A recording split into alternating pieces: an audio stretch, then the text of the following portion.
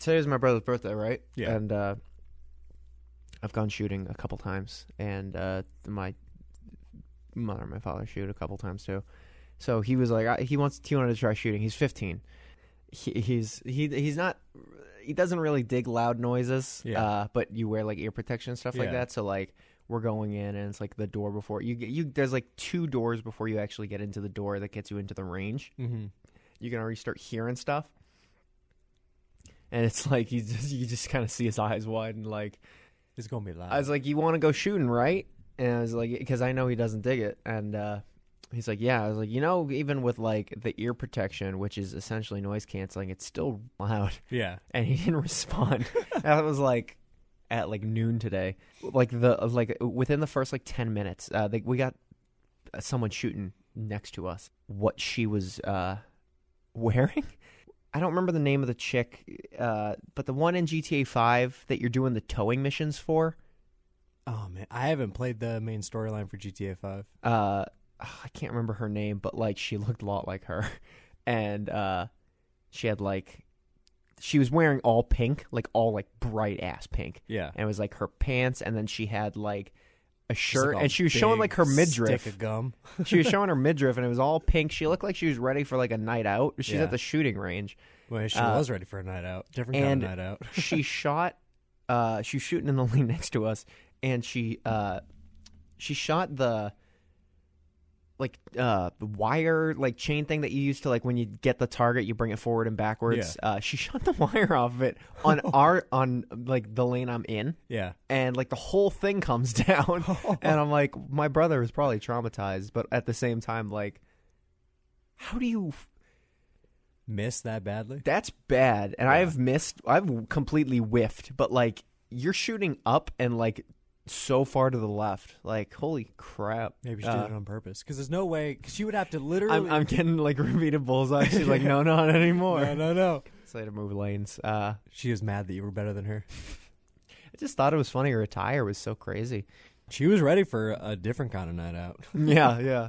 She was going to murder her ex. That was funny because it was like I was like, oh, I shot it, and then like I went to use the bathroom, and I came back, and it was like everything was just down, like all the wire was just going all the way across. This is like she just found out her boyfriend was cheating on her, and she's looking. I think she was there with her boyfriend. Oh, well, that boyfriend needs to help her. Or not, there's a better chance that if you break up in the future, you can run away easier if your girlfriend's a bad shot. Right. Just run away in a direction that is straight ahead. Yeah. Don't worry, she'll shoot to the left. Hello. How's it going, guys? How are you? This is Mangled Movie Podcast. This is episode 2, Mangled Movie Podcast, following last week's episode of Crossroads and continuing in the theme of films about music fans, as I've deemed it in my library of edited podcasts. So if you guys have seen our social media, which you guys should follow, both Twitter and Amazon, or not Amazon, Twitter and Instagram. Amazon. Follow our Amazon. We should make an Amazon wish list of stuff that we want. Of movies for people to send us. Yeah. Oh, man. Imagine getting movies and not having to pay for them. Oh, dude, that'd be dope. So Amazon and I fucking said Amazon again. It's in my head now. Instagram. And Twitter. Not Amazon. Which will already be dated because... Fuck Amazon. It is... Fuck Jeff Bezos. Is that his Jeff name? Bezos? Tim he Bezos? Just bought a... No, Jim Jeff Bezos. Bezos. Jeff Bezos. He just bought a $400 million yacht. Dude, that'd be cool. Yeah. if I had $400 million to buy I had a a fucking yacht. boat. When you're like $73 billion to your name, I actually think it's like $7 billion. I don't know. I don't know. I know he's richer, isn't he? He's the richest person man in the world America right now. Yeah. Before it was, remember for a little while it was like Bill Gates, and then he lost it to some like Hispanic multi-billionaire. Yeah. And then it went back to Bill Gates, and then now it's Jeff Bezos. Yep. I don't think he's going to be going down from that anytime soon. I'm surprised because it's a lot of pesos to have to beat out Bill Gates. So this episode should be coming out on the 17th. We're recording this episode on August 4th. So this recording is almost 2 weeks old by the time you're hearing this, but we're gonna we'll throw this out here now. If you're not following us on Twitter or Instagram, Not Amazon. Fuck Amazon. you can follow us at Mangled Movie Pod, and you can also search up our Podomatic, where a lot of that stuff will probably come out at Mangled Movie Pod as well. You guys may not know this, but from our radio show, we are known as the Tangent Kings. Tangent Train, yeah, aptly nicknamed the Tangent Train. But that I think you would, if you listen to the first episode, you're probably in familiar territory. Guess what? That is what it is. I feel like most podcasts tangent at some point. Well, yeah, there's a lot of things. It's called references. Yeah. It makes you think of other things. Yeah. Inferences. Keeps the show going. Yeah. Little bits of random information here and there. Sure. That mean nothing. So it is week 2, and this week we're going to be talking about Almost Famous, which is this was the first of my pick. Ryan picked Crossroads last week. I picked Almost Famous, and you have not seen this before. No, I had not seen it. You had not. I had seen it. I think it was my 4th time seeing it. Mm-hmm. And it is probably up there as one of my all-time favorite music movies. The other kids make fun of him because of how young he looks. Nobody includes him. They call him the narc behind his back. They do? One day, you'll be cool. So you're the kid who's been sending me those articles from the school newspaper. What do you like, the star of your school? They hate me. This is Rolling Stone magazine. We got a couple copies of your stories. I think you should be writing for us. We can only pay, let me see, $700. I'll write $1,000. The winner of 2 Golden Globe Awards, including Best Picture and Best Supporting Actress, Kate Hudson. The film on over 150 top 10 lists that Roger Ebert calls the most entertaining film of the year.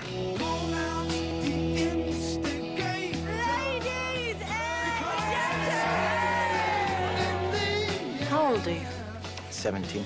Me too. Actually, I'm 16. Me too. Isn't it funny? The truth just sounds different. I'm 15. If you're going to be a true journalist, you cannot make friends with the rock star. They're going to fly you places for free. You're going to meet girls. Oh, God, it's going to get ugly. I'm telling secrets to the one guy you don't tell secrets to. I know what's going on. Your mom called! I have family members with severe anxiety problems. Hey, you want to go to a party with some good people looking to have a good time? Don't take drugs! Don't take drugs! Your mom kind of freaked me out. It's Bowie! Rock stars have kidnapped my son. I am a golden god!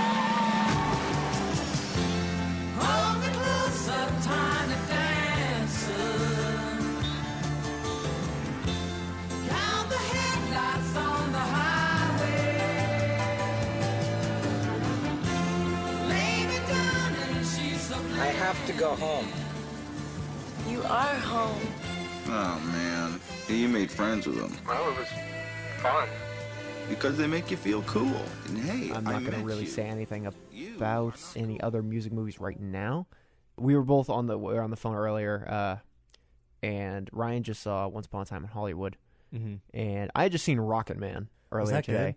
Good? It is a very different movie than I thought it would be. It's like a half musical. The guy that plays Elton John, Taron Egerton, is the kid who plays Eggy, right? Eggy Or and Kingsman. Yeah, Eggsy and Kingsman. Yep. Okay. I love Taron Egerton. He's one of my favorite, like, new. He's not really new, but like, he gets a lot of work. He's in Eddie the Eagle as well, which is one of my favorite roles that he's done.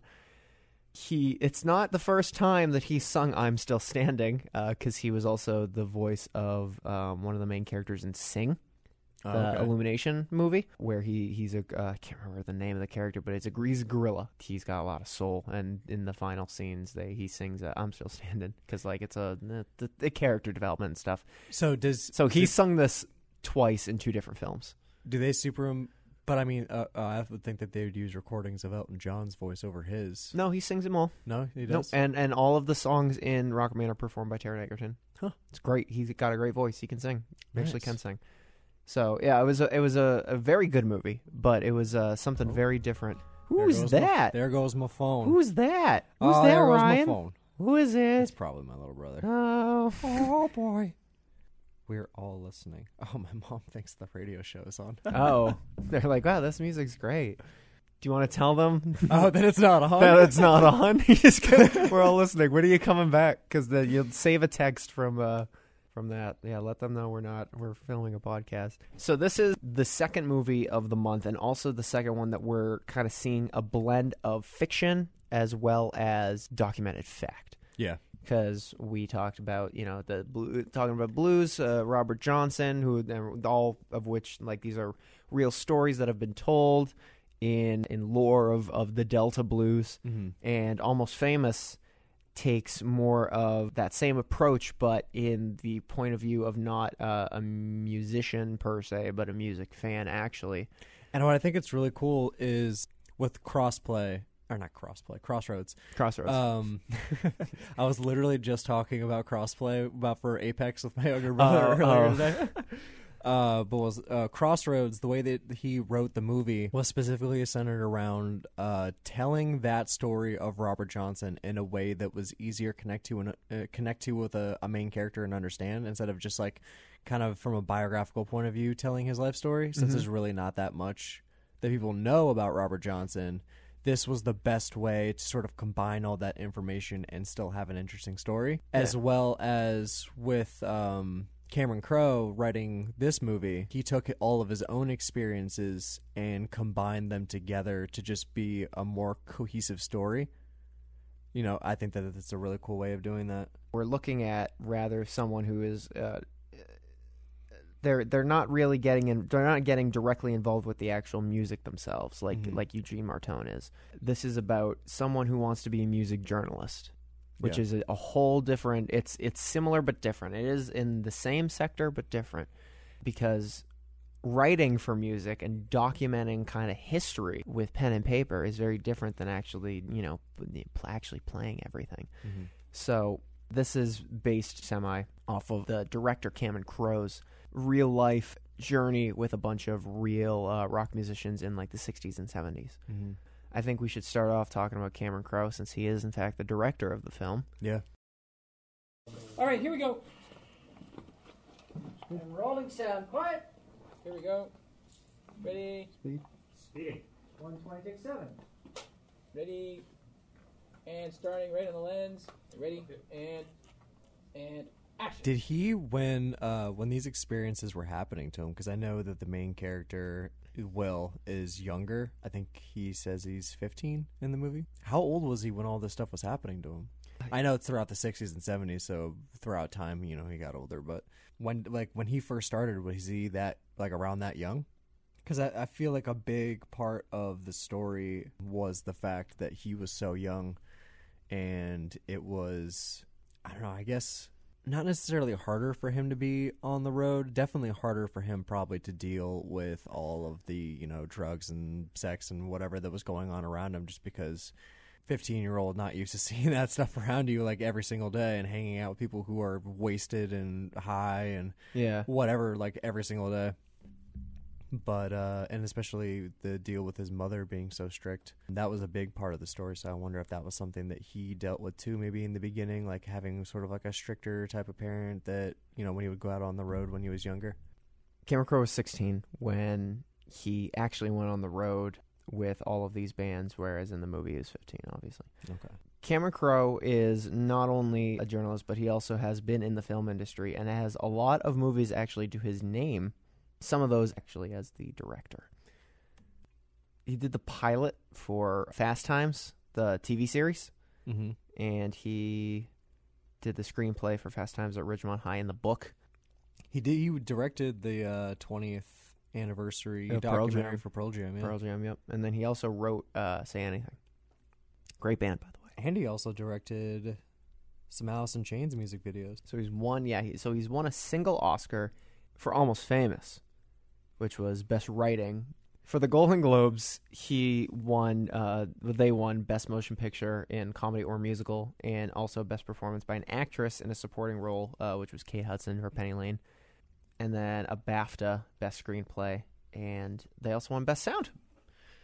They had an for amazing BAFTA. soundtrack.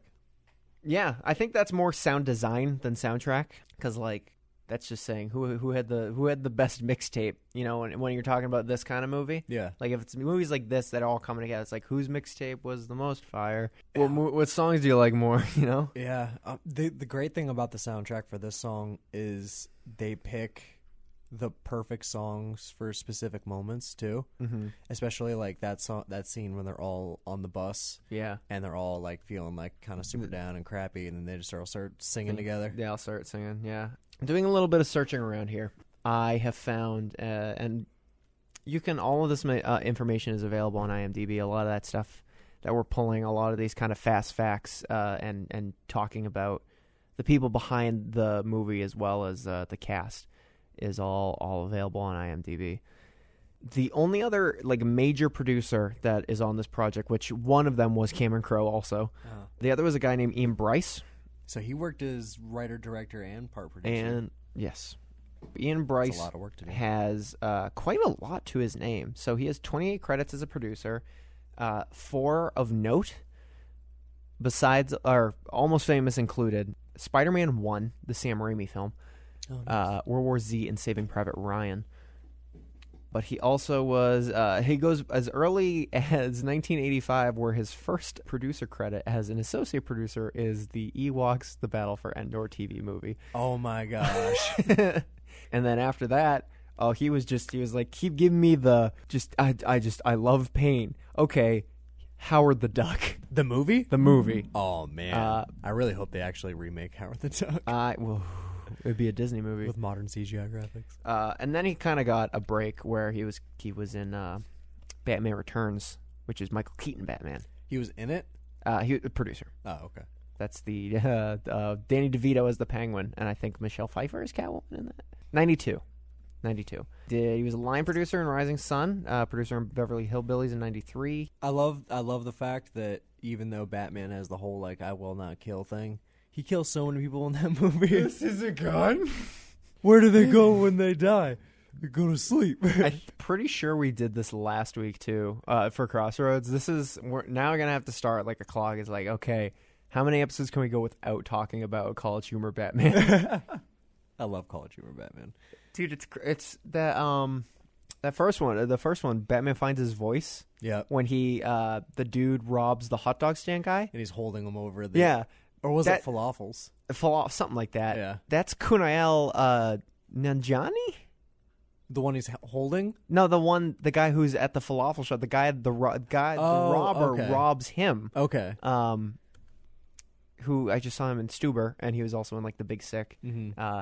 And he's big now. And he's actually big now because he just got cast in the Eternals. But as just seeing him in a 2011, 2010 Sketch. College Humor video, Yeah. and where he is now. Good for him. Nice. I just wanted to talk about a couple of trivia things before we sequence into. Actually, you know what? Well, let's do cast first. Okay. And then we'll talk a little bit about some trivia because there's a lot of fun trivia. Yeah. That has to do with this movie. So, hey, it's Tim in post-recording. I totally fucked this part up, so bear with me here. But any mention of Anna Paquin's character Palexia in the casting, I totally mean to be talking about Sapphire, which is played by Fairuza Balk. So I correct myself later on, but to avoid confusion, I want to let people know ahead of time. Anyways, this is the casting for Almost Famous.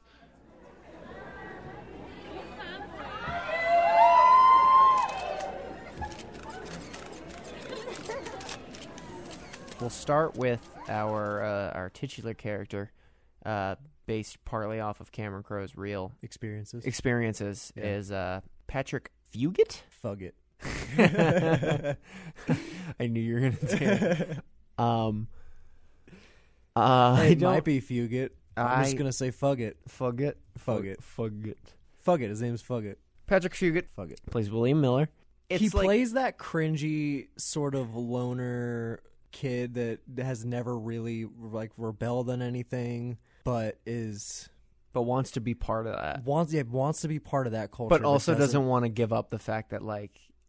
Yeah, he knows he's really good with like knowing like what's right and wrong. Like he knows that like he shouldn't be doing drugs or like drinking and that, and he doesn't even really necessarily want to, but he still wants to be involved, not necessarily in the lifestyle, but just in the world of those bands. And he knows that a lot of those things that stuff comes with the territory. Yeah. But he plays that sort of like curious yet innocent like younger teenagers so well. That awkwardness, like you want someone that like if you're trying to channel that kind of attitude, that kind of behavior, you want someone who kind of doesn't feel like an actor, Yeah. like it's dramatic and it's over the top and stuff like that, but it kind of just looks like he's really struggling in this film, which is good because it makes his character more believable. Yeah. And when he's always got his bag on him and he's doing that weird like shuffle run. Yeah, because he's very quirky, and it's especially like when he starts to get closer to a lot of the bandmates.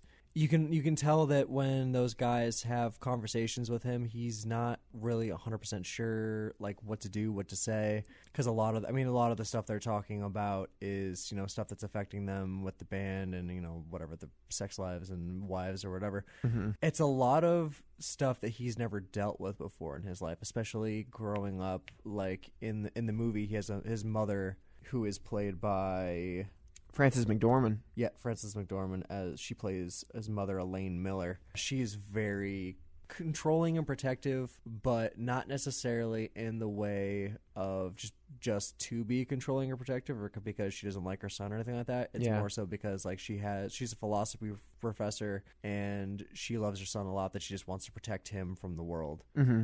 I'm going to actually move from William to his mother. Frances McDormand in this movie is I'm not scared of her, but she's really intense. Yeah. And that's the thing that throughout the whole movie, anytime anybody has a conversation with his mother, they literally just like silent for a little while. They just go, "Your mother really freaked me out, man." Yeah, and that's what happens. That's verbatim what happens in one of those instances. I thought it was really funny. She plays a really, really good, interesting take on the crazy Christian mother. Yeah, because she's not religious, is she? No, it's not necessarily. She's like the controlling, like I'm making that kind of trope idea because it feels like the that. Controlling religious mother. Yeah, but, yeah. Where like you have the like it's her way or the highway, but she doesn't really do that. She lets them go. Mm. For example, when Zooey Deschanel is the first one to leave at the beginning of the movie, she's like, "You're 18 now. Like I can't really tell you everything." And then she goes and becomes a stewardess. Yeah. For an airline. And she drives William to a Black Sabbath show. Which is crazy because in the beginning of the movie, she wouldn't even let her daughter listen to Simon and Garfunkel. Look at their eyes, Ryan. They are on pot. Which is such a good line for someone like her to say because it doesn't really make sense. Yeah. I know she's a professor in the movie, but is she a philosophy professor? I think it's a philosophy professor. That's the perfect role for her because the whole thing about philosophy is trying to understand, the ins and outs of the world and society and all that stuff. Right. But she doesn't understand what's happening at home with her own children, especially, and she doesn't understand, I'm not going to say she doesn't understand everything about modern society, but obviously parts of it, if she's still growing up with that or she still has that stigma of being like, rock and roll music is going to rot your brain, this, or even, I wouldn't even necessarily consider Simon and Garfunkel rock music. It was just, acoustic. Yeah. Like, singer-songwriter stuff.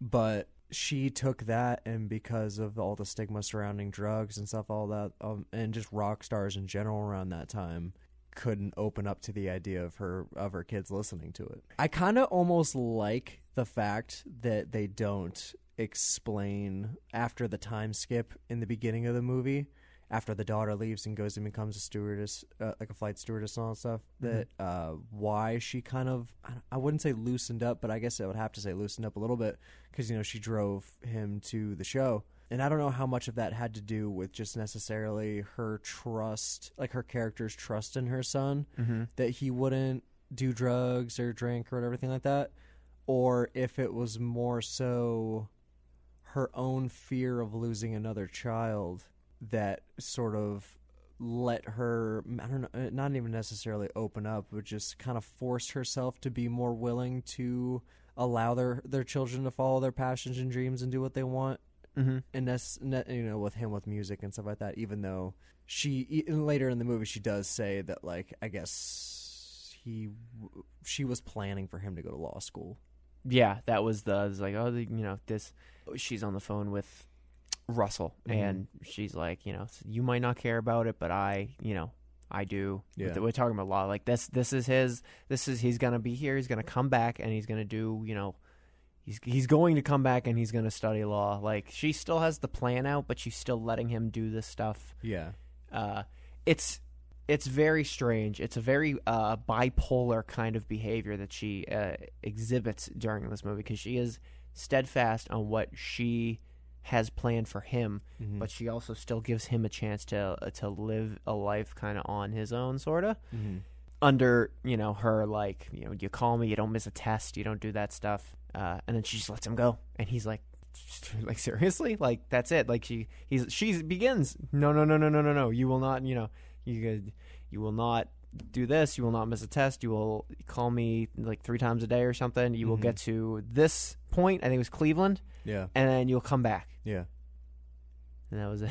And it's like, okay, we're going. Didn't end up working out that way, but no, it didn't. Well, then you also, like, it shows also how the effect that he had on the people that he was touring with. Yeah. Because there was that scene you know, when he's only been on the road for like maybe like a day or something like that, when they're at the first hotel or maybe second hotel or something like that. At the Continental Hyatt, right? When the girl gets the phone call and answers it, and it's his mother. Yeah, and he's talking to her while the other girl's like looking at his aura, right? No, the one before that. Okay. Where she calls the hotel room, and he's not in the hotel room, so the girl answers. Oh yeah. And she starts talking for a second, and she's like, "Is this the girl with the pot?" Yeah. She's just like stops for a second. Yeah. She's like, "No, this is Will's mother." I really liked, because a lot of people are all like, except for her, But she, the girl, you know, she goes into that whole spiel about being like, you know, I need to get him home now. Like, I tell him I know what's going on now and all that kind of stuff. Yeah. And the girl, you know, sticks up for him. You know, she goes like, you know, he's not doing drugs, he's not drinking, he's still a virgin. Like, he's doing his job, he's doing a really good job, and, you know, we all really like him. We're all looking out for him and stuff like that, which sort of lets the mom calm down a little bit. Yeah. Overall speaking, just briefly, Frances McDormand, one of my favorite all-around archetypes portrayed in the movie, because like you can tell like what they're trying. She's like kind of like a straightaway, like, this is what the character's going to be throughout the movie, and she is. I'm glad that they didn't go the straight religious mother route with her. No, because that would. Well, also this is like semi-autobiographical, so I don't necessarily know if that's true in his life. You know, she could have just been controlling. So, but Plexia was the only one who was not kind of freaked out by her when she was on the phone with him, because she's like, you know, he's doing this. You know, we're keeping a lookout for him. Everyone else was Sheldon at the hotel. Who was he's portrayed by one of the 2 husbands on Modern Family. Yeah. I can't remember his name. Sheldon. But I remember his character's name, which was Sheldon. Very, very brief. You know, what I did find was Bowie Freak. Bowie Freak. Insane Bowie fan. Was in fact. Oh, yeah. It was in fact Nick Swartzen. Was it? Yep. Nice. Yep. In 2001, man. That's cool. They had that one guy in the movie, too, that kept popping up throughout the movie that had the pen. The pen, yeah. Was it Jimmy Page? Robert Plant use this pen. And then when he would show up the second time around, He had the shirt with like the entire lyrics on it. Rainn Wilson's in this movie too. Yeah, David Felton. So first of all, the kid with the pen is Jay Baruchel. Yeah. Rainn Wilson. Yeah, Rainn Wilson's in the movie. He's the other guy at Rolling Stone. That's not Ben. Oh yeah. Yeah. Okay. So moving on. So Palexia, just briefly, because I wanted to talk about more of the major characters, but Palexia is probably the most major reoccurring character. Who's played by Anna Paquin. Yeah. Yep. But I want to talk a little bit more about the Band-Aids, right? Not roadies. Yeah. They're Band-Aids. They're about the music, led by... They're there to inspire the music, man. Penny Lane, Yeah. played by Kate Hudson. So, interesting story about the casting of Penny Lane for this movie. Kate Hudson, there was someone who was casted as Penny Lane before her, who had to drop out due to another commitment. And that was Sarah Polley, who, in my head... She's done a lot of things. I don't know if you saw 2004's Dawn of the Dead. Yeah. She was Anna in that. Okay. But for me, at least, she's Elsa Cass, the female scientist that creates Dren and Splice. Oh, okay. It's been forever since I've seen Splice. It's Clive and Elsa, right? Yeah. They create that weird girl with the tail. Yeah. It was just named Dren in the movie. So she was originally Penny Lane, and she was casted and committed to that. And then because of commitment, she pulled out of that. Looking at what she was doing in 2001, I'm assuming it was the movie No Such Thing that she went after instead. Now, when it came to recasting, right? Kate Hudson was originally not Penny Lane. She was originally cast as William's sister, which was then again switched, became Zooey Deschanel, which was only her second role, I think, in a film ever.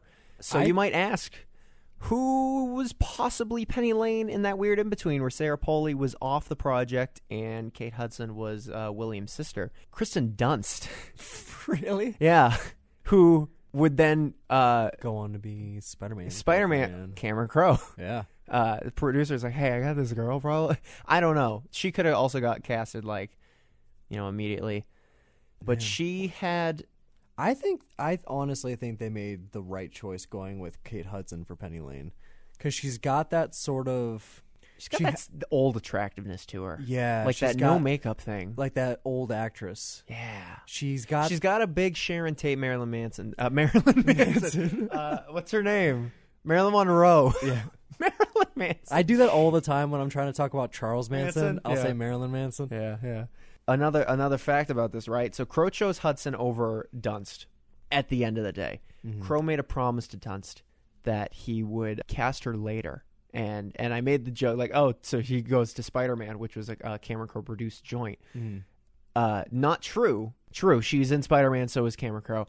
But he ends up getting her casted in Elizabethtown. Oh, okay. So that's where they meet. That's where she lost out on being Penny Lane. I don't know. I haven't seen Elizabethtown, but I haven't either. She's got that. She also has that very free-spirited girl look. You know what I mean? Mm-hmm. She's willing to go with the flow and just see where life takes her, and is not necessarily concerned about the past or the future, but just kind of where she is right now. Mm-hmm. And she portrays that so well in the movie of just kind of she's definitely that kind of girl that just talks bullshit. You were talking about this. You were like, this is definitely a girl I would be friends with, but I would not want to date. Because she's fun to be around, you know what I mean? But she's also kind of fake, but she's definitely fake. She talks about the entire time about going to Milan with... Morocco. Morocco. Why would you want to go to Morocco? I have no idea. They didn't... she never wanted to go original. I guess technically at the end of the movie.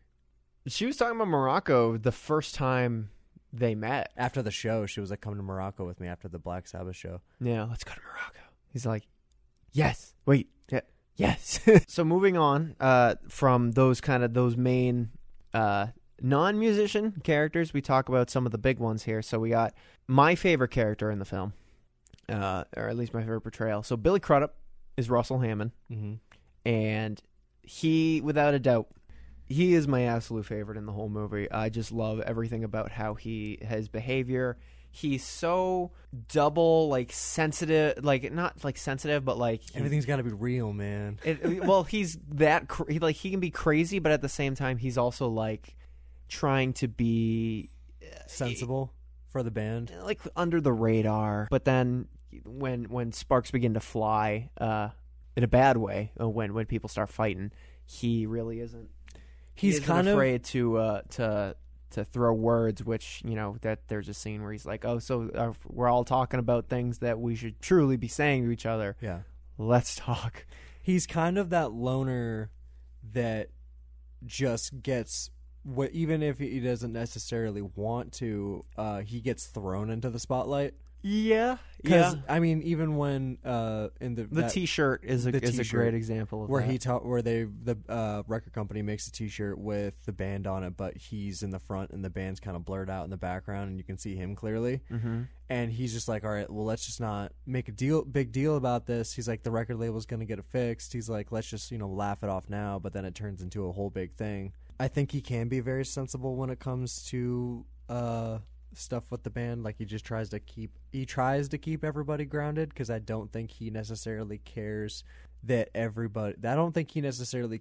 all the fans sort of like him better than everyone else in the band. Mm-hmm. But obviously it affects the rest of the band. He is just but the guitarist, which a lot of people are like, oh, well, the most important, the person who connects, the one who connects people with the band is the lead. And the lead is Jeff Beebe, portrayed by Jason Lee. Yep. Well, he's played by Jason Lee. He portrays a different person. Yeah. In real life, he's great. I like him because he's, he really believes in what he's doing. Mm-hmm. Whether that's to the advantage of the people he's around or not. Mm-hmm. But he also really just wants to look cool. Yeah. Which is something that Billy Crudup's character, what Russell, also says. Mm-hmm. Like, he's like, just make us look cool, man. They're definitely, although not totally engulfed by it, definitely concerned about their image to the public. They want to be portrayed as just sort of like they talk about how when they get into a big fight in one scene in the movie, they talk about how they had come to an agreement that he was going to be the lead singer, and then Russell was going to be the aloof, sort of like mysterious guitar player that everyone still loves. Mm-hmm. And it just started to, the fans liked Russell better as a personality, so they just started to gravitate towards him more, which started to cause, tensions in the band, even though it wasn't necessarily anyone's fault, that the fans just happened to like him better and gravitate towards him more. Yeah. He has some of my favorite lines in the movies. Mm-hmm. Like, for example, towards the end when they're talking about, like, oh, he, like, Rolling Stone, like, he wrote all of it, and he's just looking up at the air, and he's like, what, like, we just trying to look cool. Yeah. Or when the bus leaves him and he's like, oh, it's all right, just forget about me, I'm only the lead singer. Yeah. Like, I actually have a funny thing about that bus scene. When they drive off with him, you can see a Discovery credit card built, like, sign thing in the corner. Uh-oh. But Discovery wasn't even brought around until 1985. Oh, wow. There's another one of those the Juilliard instances. What would you call that? What are those called? Continuity errors? Yeah, like that Starbucks cup in Game of Thrones recently. Yeah. Oh, God, I forgot about that. Yeah, how do you fuck that up? I feel like that's a big fuck up. Yeah. Like, you got to realize there's a coffee cup right there. Yeah. And Especially when you're it's right in front of her. Yeah. Like, yeah. With those two, right, it's debated on who portrays who. Like, who is this based off of? Mm-hmm. You said you had a pretty good idea. I had an idea, but there's a lot of contradicting stuff, and I guess Cameron Crowe's the only one who can really say it. And I haven't found any interviews with him. It's like, on who's this based off of? Well, there's nothing even necessarily to say that each character is necessarily representative of one person. Mm-hmm. It could have just been like the lead singer was a representation of a bunch of different lead singers that he knew during that time. Right. Well, and there's Stillwater is a grouping of 5 different personalities, band personalities that he toured with. Mm-hmm. Poco, Allman Brothers, Led Zepp, Lynyrd Skynyrd, and I think the Eagles. Actually, I know the Eagles because the thing that I'm seeing contradicting things on is Russell's character is supposed to be either Greg Allman or Glenn Frey.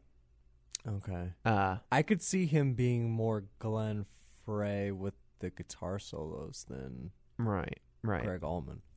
And there are scenes in the movie that are based off of real events that happened when he was touring. One of the most famous examples is the plane, right? And the plane is they're going through some rough weather, and they're all fighting, and they're about to die possibly. And apparently that's based off of a experience, like loosely based off of an experience when he was touring with the Who.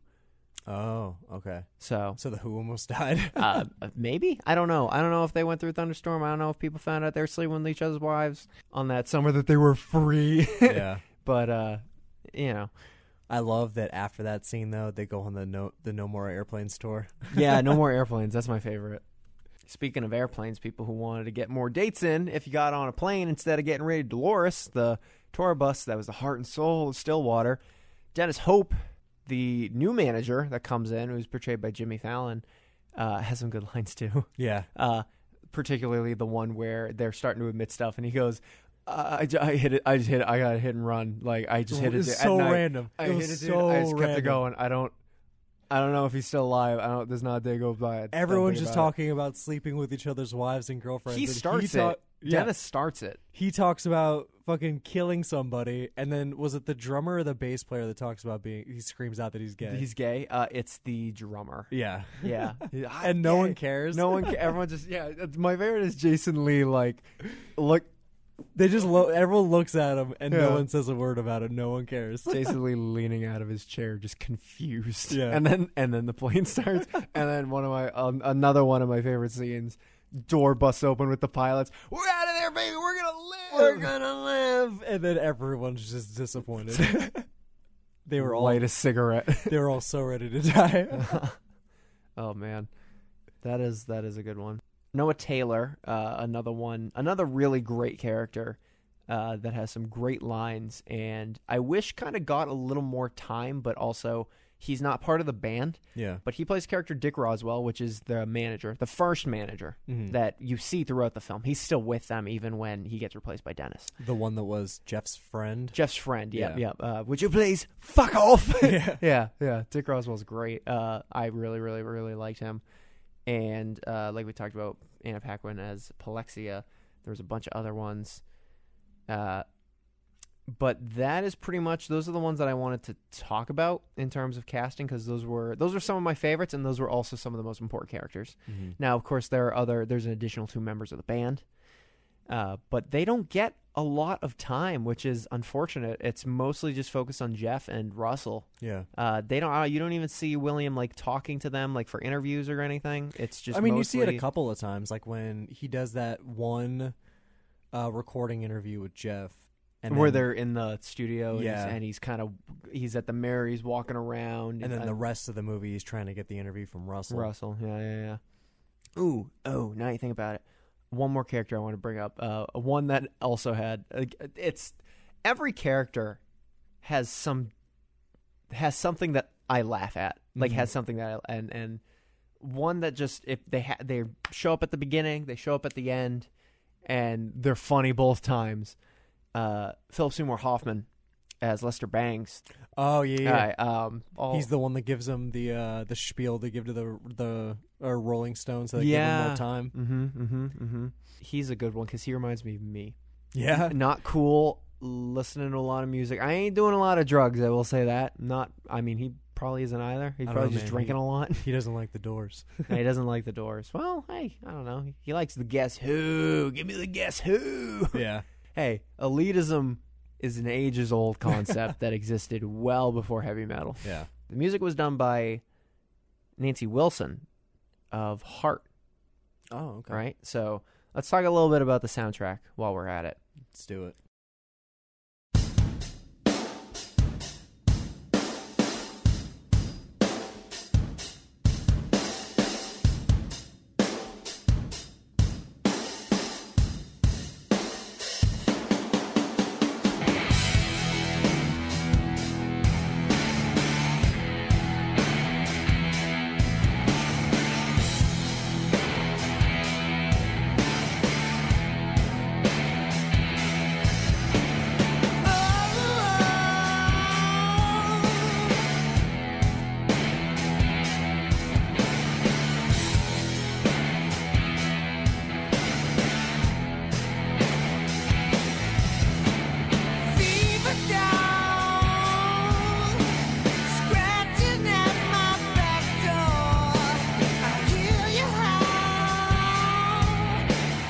So all of the in-movie stuff is done by all the stuff that's obviously not like a licensed song. Yeah.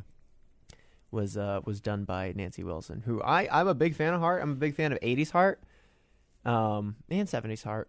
But all the hits like that era is my favorite because it was I don't know, that was stuff I grew up on. So the soundtrack in terms of licensed music, pretty good. Oh yeah, pretty good. They chose some good songs. I have to say that there's because I'm like in my head I'm putting three categories together. Mm-hmm. You have so you have the in-movie music, which there isn't really a whole lot. A lot of the scenes going by are just like people talking, and there's not like music or anything. There's not like for like action scenes or something. Yeah. It is you have your licensed music, and then you have your Stillwater music, right? I wonder who sang for Stillwater in the movie. I love that Zooey Deschanel was in this movie, but like this is right before she did Elf. She literally was just her character on New Girl. I saw Zooey Deschanel, right? She has the craziest bug eyes. I could never see her because like she always plays like that weird, quirky, girly character in all of her. Like, who also shows. Kind of like hates everything, like has a loathing, like yeah, a silent loathing, but also loves things. Yeah, like in this case, rock music. This trivia. So to look like a real band, the 4 actors in Stillwater rehearsed for 4 hours a night, 5 nights a week for 6 weeks. So I'm gonna assume, they want to play, like they want to make it look like they're playing. So that's real rehearsal. Is the 70s and 60s definitely had a very distinctive, like higher pitched blues singing style, which I wonder how hard that was for him to sort of get down. If he had never done that kind of singing before, I don't know, but. So now I think it is time to delve into this film. Yeah, let's do it. One day, you'll be cool. Look under your bed. It'll set you free. Scene starts. Opening scene. Crazy mother. So she... Girl. Listening to... Little boy. Simon and Garfunkel. On drugs. On pot. They are on pot. It's just a normal... Well, I forget what what album they're looking at. But which Simon and Garfunkel album? Yeah. Oh, I don't know. But it's just like a normal profile picture, and they're looking normal, and she goes like, they are on drugs. And she's arguing with Zooey Deschanel, is like, comes in with her coat, hiding a record under there, and she's like, Elaine being like the crazy she-devil she is like, I know what you've been doing. You've been kissing. You've been kissing and listening to rock music. I know who it was. I was outside the window looking at you. The boy is bad for you, and he's like, you're telling me, you're keeping me down. You're keeping my thoughts down, man. Yeah. I love that she turns to Will and is like, even Will hates you. And he's like, no, I don't. And he goes like, yes, you do. You just don't realize it. Yeah. Oh, God. So there's a little argument there. She storms out, and... She leaves all of her records behind. And she puts a hand on her shoulder, and she says, one day you'll be cool. Okay, can we please talk about the fact that she chose to be an airline stewardess? Well, I mean, I don't know. It's the 70s. Oh, the song? The album that she chose to give to him. The album that she chose to give to him was The Who's Tommy. Yeah. And she said specifically, listen to this and you will see your future. Hold on, you're missing a crucial part. Light a candle. And listen to this and you will see your future. She chose an album about a deaf and blind mentally handicapped kid. And said, listen to this and you will see your future. And that kid does not have a good life in that album. No.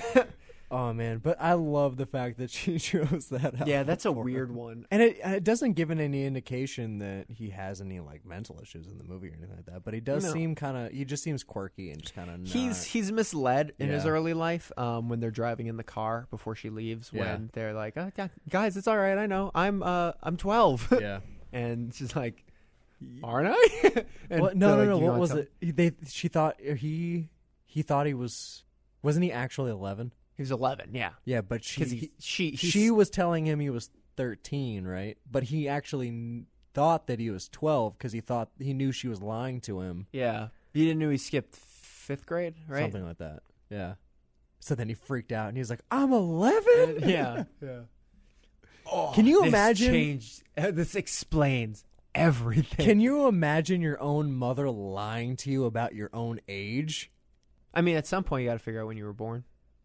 But right, all right. So fast forward to basically his high school, early high school. Right, he's 15, and well, I wonder if he's actually because he skipped a grade when he was younger. Yeah, he skipped 5th grade. Yeah, so I wonder what grade he's in when he's 15. He'd probably be a sophomore, I guess, because usually you're 15, you're a freshman. Right. He'd probably be like a sophomore or junior, I guess, if he'd skipped a grade. Yeah. I thought you were like, wait, so is he? I thought you were about to say, wait, so is he 13? He walks by the radio station to see he sees Lester Bangs, and this is where he's talking to. And Lester Bangs is based off is a real person, right? I don't know actually. I'm not quite sure, but he is like kind of the local radio guy, like legend. And he writes for his own magazine, Cream. Mm-hmm. He's kind of he's talking with the radio host. And they're kind of arguing about it. He's like, oh, get the Doors. She's like, by the way, that's Polly Perrette. I don't know if you caught that. And she's like, hey, I like the Doors. Yeah. He's like, oh, give me, and he opens his jacket. He's give me the Guess Who. And he's going through all this stuff. And he's like, put this on. And she's like, all right. Whatever. She's like, it's a little early for this. And he goes, not for me. Yeah. And then they're talking. They're walking up the street and they're talking. And it's the entire thing is like he finds it funny that like this kid's trying to go this direction just at all. Yeah. Which I think is weird. It's like, oh, you do a lot of drugs. Like anything, like he kind of shoots down anything that he's done, like in an attempt, because I feel like he thinks, as a slight feeling that he's trying to like impress him by saying this is what he's done. Yeah. And like he likes all this stuff. And he asks him for his opinions and all that. I mean, he's still, like he said, he's still kind of in that phase where, because he said, he's like, we're like, he's like, we're not in the band, we're just, hanging out with the band. We're not cool, but the band makes us feel like we're cool. Yeah. You know what I mean, he's like, I think he's still trying to portray that a little bit by making this kind of starry-eyed younger kid make himself seem cool. You know what I mean? Yeah. Because he looks up to him. Makes him buy him lunch or whatever. Yeah. They go, and he's like, they're going to take you out. You're going to meet girls. You're going to, hotels, all this stuff. Yeah. And he gives them warnings, too. He's like, they're not your friends. He's like, they'll make you feel like you're their friend because they want you to write good things about them. Right. He's like, but you're not their friend. Right. So he's he's like, make friends with the band, don't, and he's writing all of this stuff down. Mm-hmm.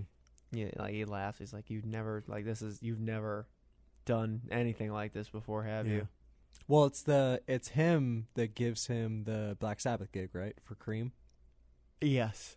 When we go to the Black Sabbath show where Elaine is driving him there. She's just watching her in that environment is funny. Well, it's hilarious. The mental fortitude test. When he gets out of the car and she yells at him, "Don't do drugs." Oh yeah, and all the people looks around back, him are like, "Don't do drugs." Yeah. She's like, I know. Everyone's making fun of him. I know. Yep. So fun. He's trying to go backstage, right? Mm-hmm. He buzzes in, and the big guy is like, yeah, I'm here to interview. I'm with Cream Magazine, interviewing Black Sabbath. And that's what he's there for. He's there for Black Sabbath. He's not there for Stillwater. They just happen to be opening. Yeah. And he goes, "You're not on the list," shuts the door. He's like, and he holds the magazine up, buzzes again. I'm with Cream Magazine. "You're not on the list. Go up with the rest of the girls." And well, the bus shows up, and that's when the girls start to get out. And then first he goes up with the girls, and he's talking to Alexia. Polexia Aphrodisia. Oh my god! What a stage name. What a fake girl name. Yeah. Groupie name. Yeah. No, I'm sorry, Band-Aid. Band-Aid. So she goes up and she's talking to them. It's like, what? Are you with the band? It's like, no, I'm not one of you. It's like, what does that mean? Like Penny Lane shows up. What does that mean? Not like a roadie. Groupie. Yeah. Groupie. He's like, we're not groupie. You're talking to Penny Lane. Penny Lane, man. This woman's had sex with numerous guitars. Not the guitarist, the guitars. Cue Black Sabbath limo going by, right? Yeah, yeah. And they're all running down there. Wait, hold on. I'm all turned around here now that I'm thinking about it. It's not Polexia. No, doesn't he start talking to Penny Lane? No, he's talking to someone else, and then Penny Lane shows up, right? And then door opens. Oh, was it the third girl? I'm trying to remember what her name is. Sapphire? Was it Sapphire? It was Sapphire, yeah. Fairuza Bulk. Fairuza Bulk, yeah, Sapphire. She plays Sapphire, yeah. That's the girl who talked to the mother in the hotel room. Oh, God. You're right, Sapphire. You're right. Yeah, I'm pretty sure she's the one that stuck up for him in the hotel room. Oh, God. Yeah, I'm all turned around on... Oh, God. Yeah, I have... There are 3 girls. Sapphire, Polexia, and Penny Lane. Oh, God. Oh, and Estrella. Yeah, but I don't think you see a lot of her. No. I have to look a picture of Polexia Aphrodisia because I got her confused with... Oh, okay. She's the girl with the heart glasses. Yeah.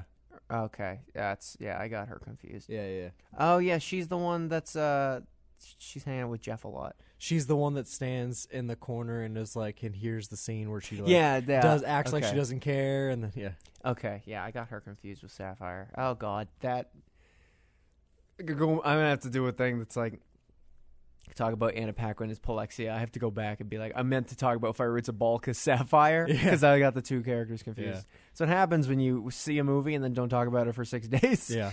Sapphire comes out of the door where he buzzed in. He's like, "Yeah, what's up, motherfucker?" Essentially, right? Yeah. And they all run down, right? And Penny Lane grabs his hand and goes, "Come on!" And they all start going, piling in, and he's like, "No, not this guy, not him." And she's like, "I'm gonna try my best. I'll try my best. I'll see what he does." Yeah, maybe. And then the door shuts, and last thing you see is the guy. He smiles and winks before he closes the door. Then he goes, "All right," and then he walks up, kind of resigns his fate, and starts getting ready to leave. I guess walking back up the hill. I like this shot. Actually, there's a lot of weird, dumb movement shots that I really like in this movie. This is one of them, right? The camera's following him as he's walking up, and you got the bus pulls up at the same time, and they're all piling out, and they're walking away, like they're walking down the ramp, and the camera's still moving. I don't know why I like that shot. That was really well done. He's like, "Oh, that's Stillwater. Like, I love your band. I'd like to interview your band." It's like, we don't. Yeah, you're the enemy. Yeah, that's the entire. I'm a journalist. The enemy. Yeah, the enemy. Never talk to the enemy. Yeah, and then he names all the bandmates, and then he talks about all their new album, all that stuff, and stuff they did on it that was different. And Russell, your guitar work is incendiary. Yeah, incendiary. I like it. It was good. Yeah, great job. And he just walks up, and then wait. He's like, wait, tell us more good stuff about ourselves. Jason Lee's like, "I'm incendiary too, man. Come on." And then they all go in, and then he's like, "He's not on the list." He's like, "He's with us. He's with us." They close the door on him. But he's not on the list. Yeah. He gets real mad about it. He's like, he's not on the list. And now he's in backstage for the first time, and he's walking around. He's seeing all this stuff. Red Dog. It was a very short-lived character in the movie, but he shows up once again, later on.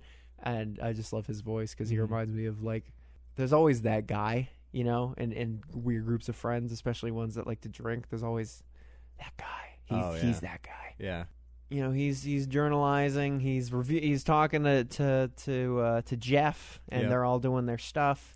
And he talks a little bit more to Penny Lane. Chicks are great. He talks to Penny. She gets him a pass. He's already all set. Yeah. And then Russell shows up, right? And he goes, Russell, this is Miss Penny Lane. Yeah, he tries to be cool by introducing her to the groupie. Yeah, but they already knew each other. Yeah. Even though they didn't realize it at first. Because doesn't she say, like, or doesn't he say, like haven't we met before? Yeah, haven't we met before? And then we both I think we're both still confused at this part, right? They're like shaking hands and they're just holding there, and William just keeps like looking. Yeah, it's one of those like weird silent stare scenes where they're just like, haven't I seen you before? And Penny Lane is like burying her face in her arm, and Yeah. like you can see she's like tearing up, and I don't know. Clearly, there's a past, which you kind of find out has been established. Yeah. So they play the show. They're like, all right, so they go up, they're playing. They have Will for stand Sabbath on the side of the stage, backstage, with Penny and all of the Band-Aids. Mm-hmm. And he's like blown away. He's writing, and she takes the pen. He's like, no, you gotta watch this. Yeah. And it's really, really I like that. It's really, really fun. And then he's like, oh, saying bye to everybody.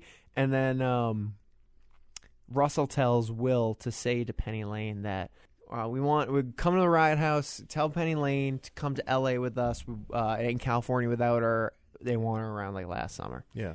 And he's saying goodbye to everybody. And then Jeff goes, "Enemy, come to California. We'll talk some more." Which is so weird to see a band like that, so welcoming.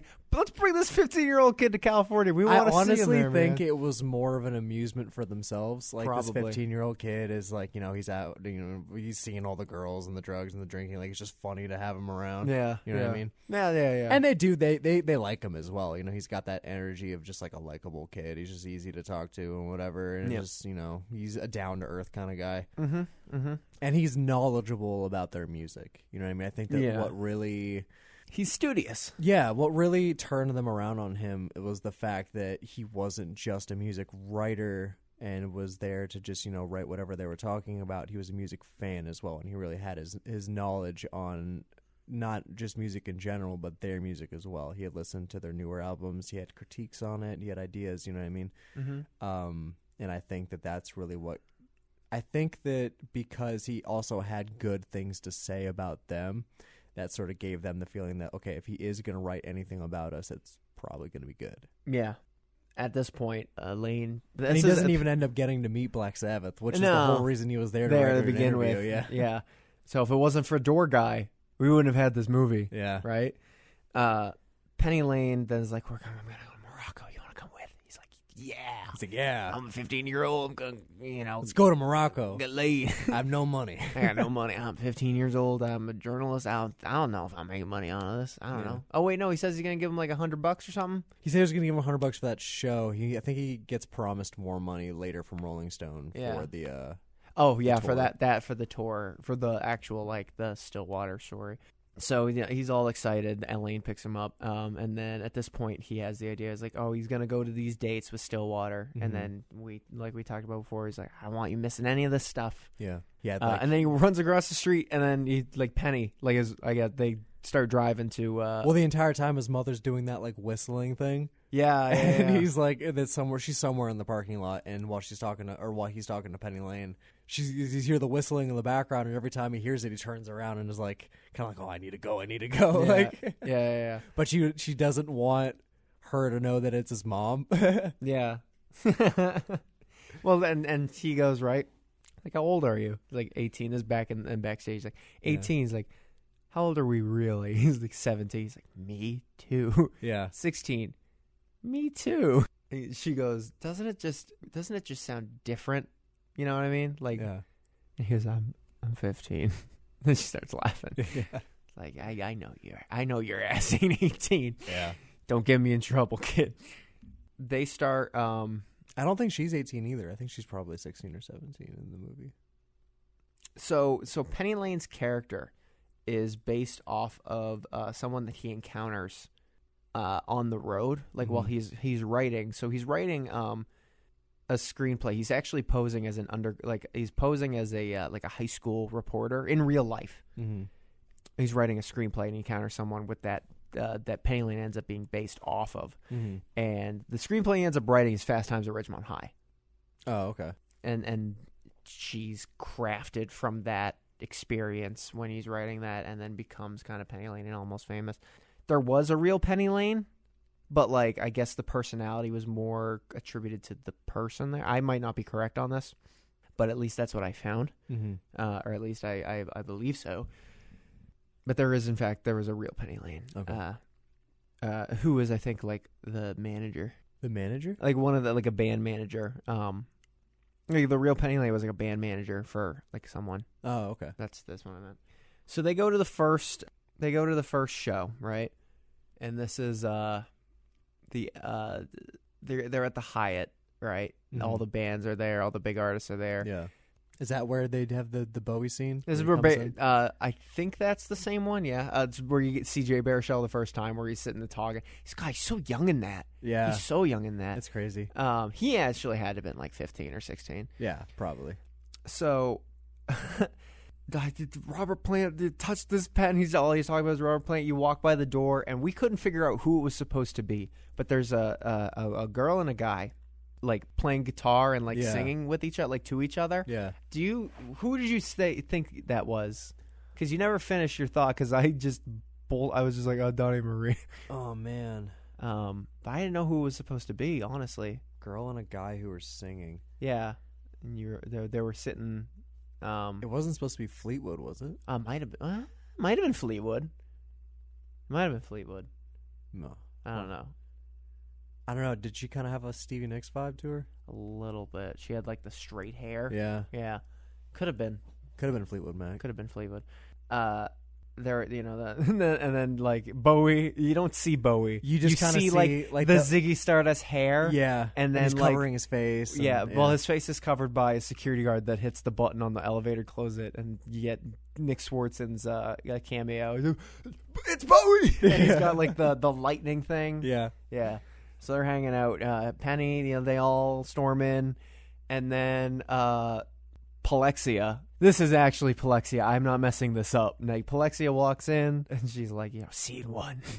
And she's talking about, like, basically, she's already familiar with the romance between Penny and Russell. Yeah, they walk into the room where the band members are staying, and all the people are kind of having a party. Penny Lane goes and sits down, like, literally across from Russell. And Palexia comes and stands next to Will and just goes into her whole monologue about here's stage one. Like, she sits down and like pretends to like not care about anything or like not care about him. Yeah. And then what was it, stage two, where he pretends to not care about her. And then was it stage three where she like gives him like sort of like an interesting look or something like that. Yeah. And then they both lock eyes, and then there was something. It was like the stupidest way for her to be like, let's go have sex. She gets up and like, I'm gonna go get ice. Like, I mean, there's an ice room. Yeah. And then William's like, I have to stop her. He's like, you brought her here. Yeah. So they both walk away. Russell gives the old head nod to Jeff, and apparently there is a deleted scene, which I found out, where there's actually a scene in the ice room before the sex, but all you see is like the door outside, the circular door, and you just see the coat go up against it. Apparently, so the director's cut is bootlegged. Yeah, I was reading. Is called. We're going to talk about the title of it, or rather the not. The bootleg director's cut's called Untitled, and the movie was supposed to be called Untitled. The studio wouldn't let them do it, so they had to call it something. So they called it Almost Famous. Oh, okay. But the original name of the movie that was supposed to go was Untitled. So, and that's the bootleg director's cut is called. I think it's called Untitled version, or it's just called Untitled. There's more to that scene that we didn't see, but I think brief, that gets the point across. Like, we already knew. Like, she's bringing, the point of that scene to me is to bring William up to speed. Yeah. To what is happening with Penny and with Russell, as if he couldn't figure it out during the backstage thing where she's like kind of crying. So I heard they also cut out a scene in that movie where apparently Will plays Stairway to Heaven. The only reason they didn't keep that scene in is because Led Zeppelin didn't give them the license to do it. Yeah. Boo, Led Zeppelin. Apparently I'm a Golden God, which happens way later in the film. We'll talk about that. Was taken from Robert Plant, who said that while sober. Oh, really? Yeah. I'm on drugs. I can't wait to get to that part. Was it I'm on drugs or I love drugs? No, it was I'm on drugs. Yeah. It was I'm on drugs. We'll get there. We'll get there. yeah. We'll get there. Because I like the fake one better. Yeah, yeah. I dig music. I love my drugs. We should work on those last words. So after this, so they're all hanging out, all the whatever. So they're playing this venue, right? Mm-hmm. And everything's going fine and dandy for the most part. And then Russell gets electrocuted. Yeah, by this was that the mic. scene. Yeah. What was he? He was going in for his singing part, grabs it, and just straight gets electrocuted. Yeah, straight up. And he's like, and he's just like, He's the on hell? the floor. Yeah. And then the next one is just them all just piling into the van, and the or the venue manager like yelling at them, being like, "You guys didn't finish the show," or whatever. It's like, you almost just fucking killed my guitarist. Yeah. That is also a great scene. Yeah. All of that stuff is happening, and it's like, I'll call every promoter. I'll make sure you don't get, you're never getting booked here at like any part of the country again. Yeah. And he basically tells drivers like floor it, and they floor it, and then Plexia is running across like, "Hey, your mom called." Yeah. And then she runs into the wall, and then the bus straight. So the scene is set up perfectly because it's from behind. It's Will looking out the window, and it's from inside the bus. It's him looking out the window. It's coming from behind his head, and all of a sudden she appears running in the window. And you can that's how the camera shot angle is. She's running next to the window of the bus, yelling at him, being like, "Hey, your mother called. Like, she wanted you to know. Like, she knows what's going on," because this was after she had answered the phone. Yeah. And the accidentally had been like, "Oh, is this girl with the pot or whatever?" Yeah. And the mother was like, "Okay, so I know there's drugs and drinking and stuff going on there." And while she's running, like literally as soon as she finishes her sentence, Slam runs into a wall because she's looking at Will the entire time that she's running, and then the bus just keeps on going. Yeah. So immediately after this, the bus is in a tunnel, and the promoter is chasing after him with some sort of tech truck. They're like, "We're about to bust through that gate." He's like, "You want to hold on to something?" Yeah. And everyone's screaming, having a good time, and they bust through the gate. For some reason, because this really happened, every time I see this scene of Russell getting electrocuted, I think of the Amir show in Russia where Frankie got electrocuted the exact same way. Oh, man. Because the venue was soaking wet because there was no AC. Yeah. And, they got, live wires under the boards, and he just picked it up and got shot. The exact same way. Got electrocuted on stage in Russia, and I always think about that. I don't know why. It sucks. Getting electrocuted sucks, man. I've been shocked. I haven't been electrocuted. Yeah. But that entire scene, the last part of the scene after the horrifying electrocution, is pretty fun. Yeah, I would say it's great. So after this, all this stuff ensues. Some hijinks. Some you got Jeff getting left at the gas station briefly. All this stuff. Basically, just some short travel scenes. Yeah. Is that when they're all singing in the bus together? No, that's later. That's after I'm a Golden God. Okay, yeah. This is where we get to the part where I'm starting to forget. It's all kind of melding together now. So he's trying to get this interview with Russell. He's just not able to get it. And every time he knocks on Russell's door, Russell's like, "Go away! I don't want to talk to anybody." It's usually go the fuck away. The show, right? Go the fuck away. Yeah, because he's fucking people. Yeah. I guess go the fuck away. Penny Lane comes to the door, and you see him kind of in the just background. Kind of in the back, get the fuck out of here! He's trying to have sex. One of the next kind of big shows they get to, we start to see kind of tensions building. Yeah.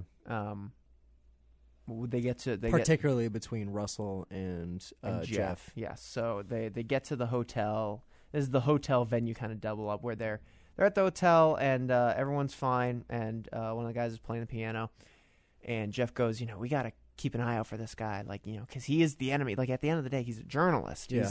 He's trying to, And they bring that up multiple times throughout the film too. Is one of the main things. I mean, I can definitely see where they're coming from, because this is the first time that you're really seeing a combination of that genuine music personality combined with the need for commerce, where it's like, yeah, it's all about the music and it's all about the fans, but it's also like we also need to make money. We need to make this commercial. But I'd really want to be on the cover of Rolling Stone. Yeah. They care about their cool. image and their success, and it's sort of a lot of the movie is sort of like about them going from the beginning of the movie when he first meets them is they're all about the music, like fuck the kid because he's part of the man, he's part of he's the enemy, he's gonna make us look bad, which I mean I don't know, I guess even from the beginning of the movie they're concerned about their image if they're worried about what the kid's gonna say about them in the magazine. Yeah, a little bit. But I feel like it's more so they called him the enemy, not necessarily because they thought he was going to write bad things about them, but because they thought he was only there just to get a story. Yeah. You know what I mean? He didn't not that he really cared about the music or anything like that. He was just there to get the story. And when they find out that he actually was a music fan as well, he wanted to not only write a good story about them, but meet them and learn more about them, about the industry, about just music in general. That's when they started to accept him more.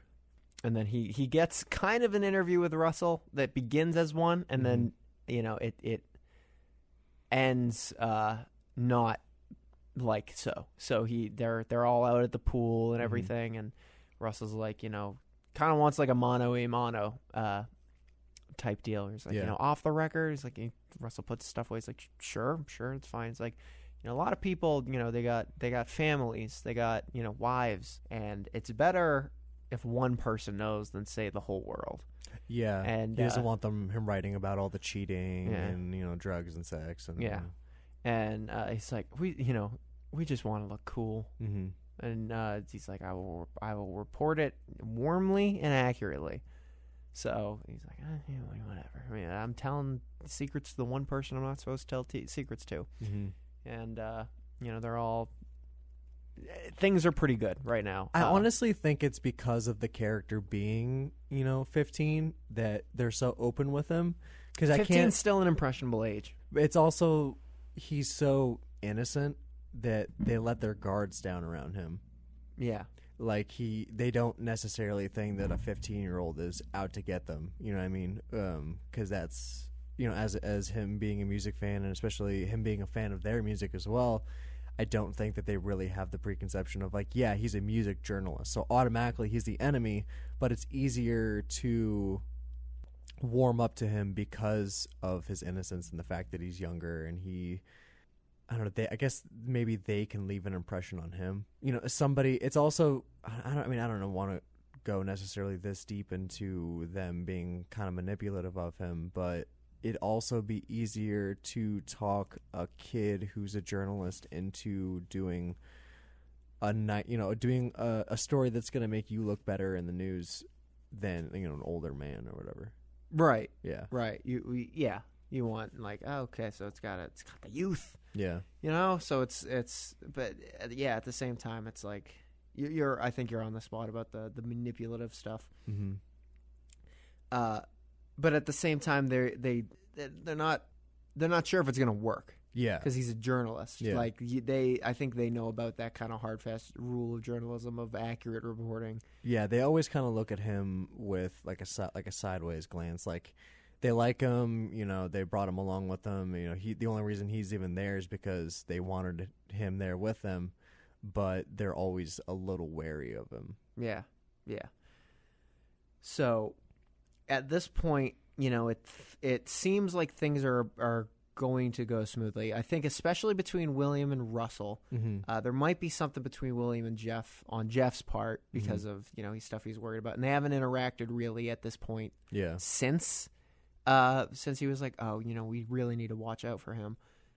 But with this, Rolling Stone magazine stuff possibly happening, he's.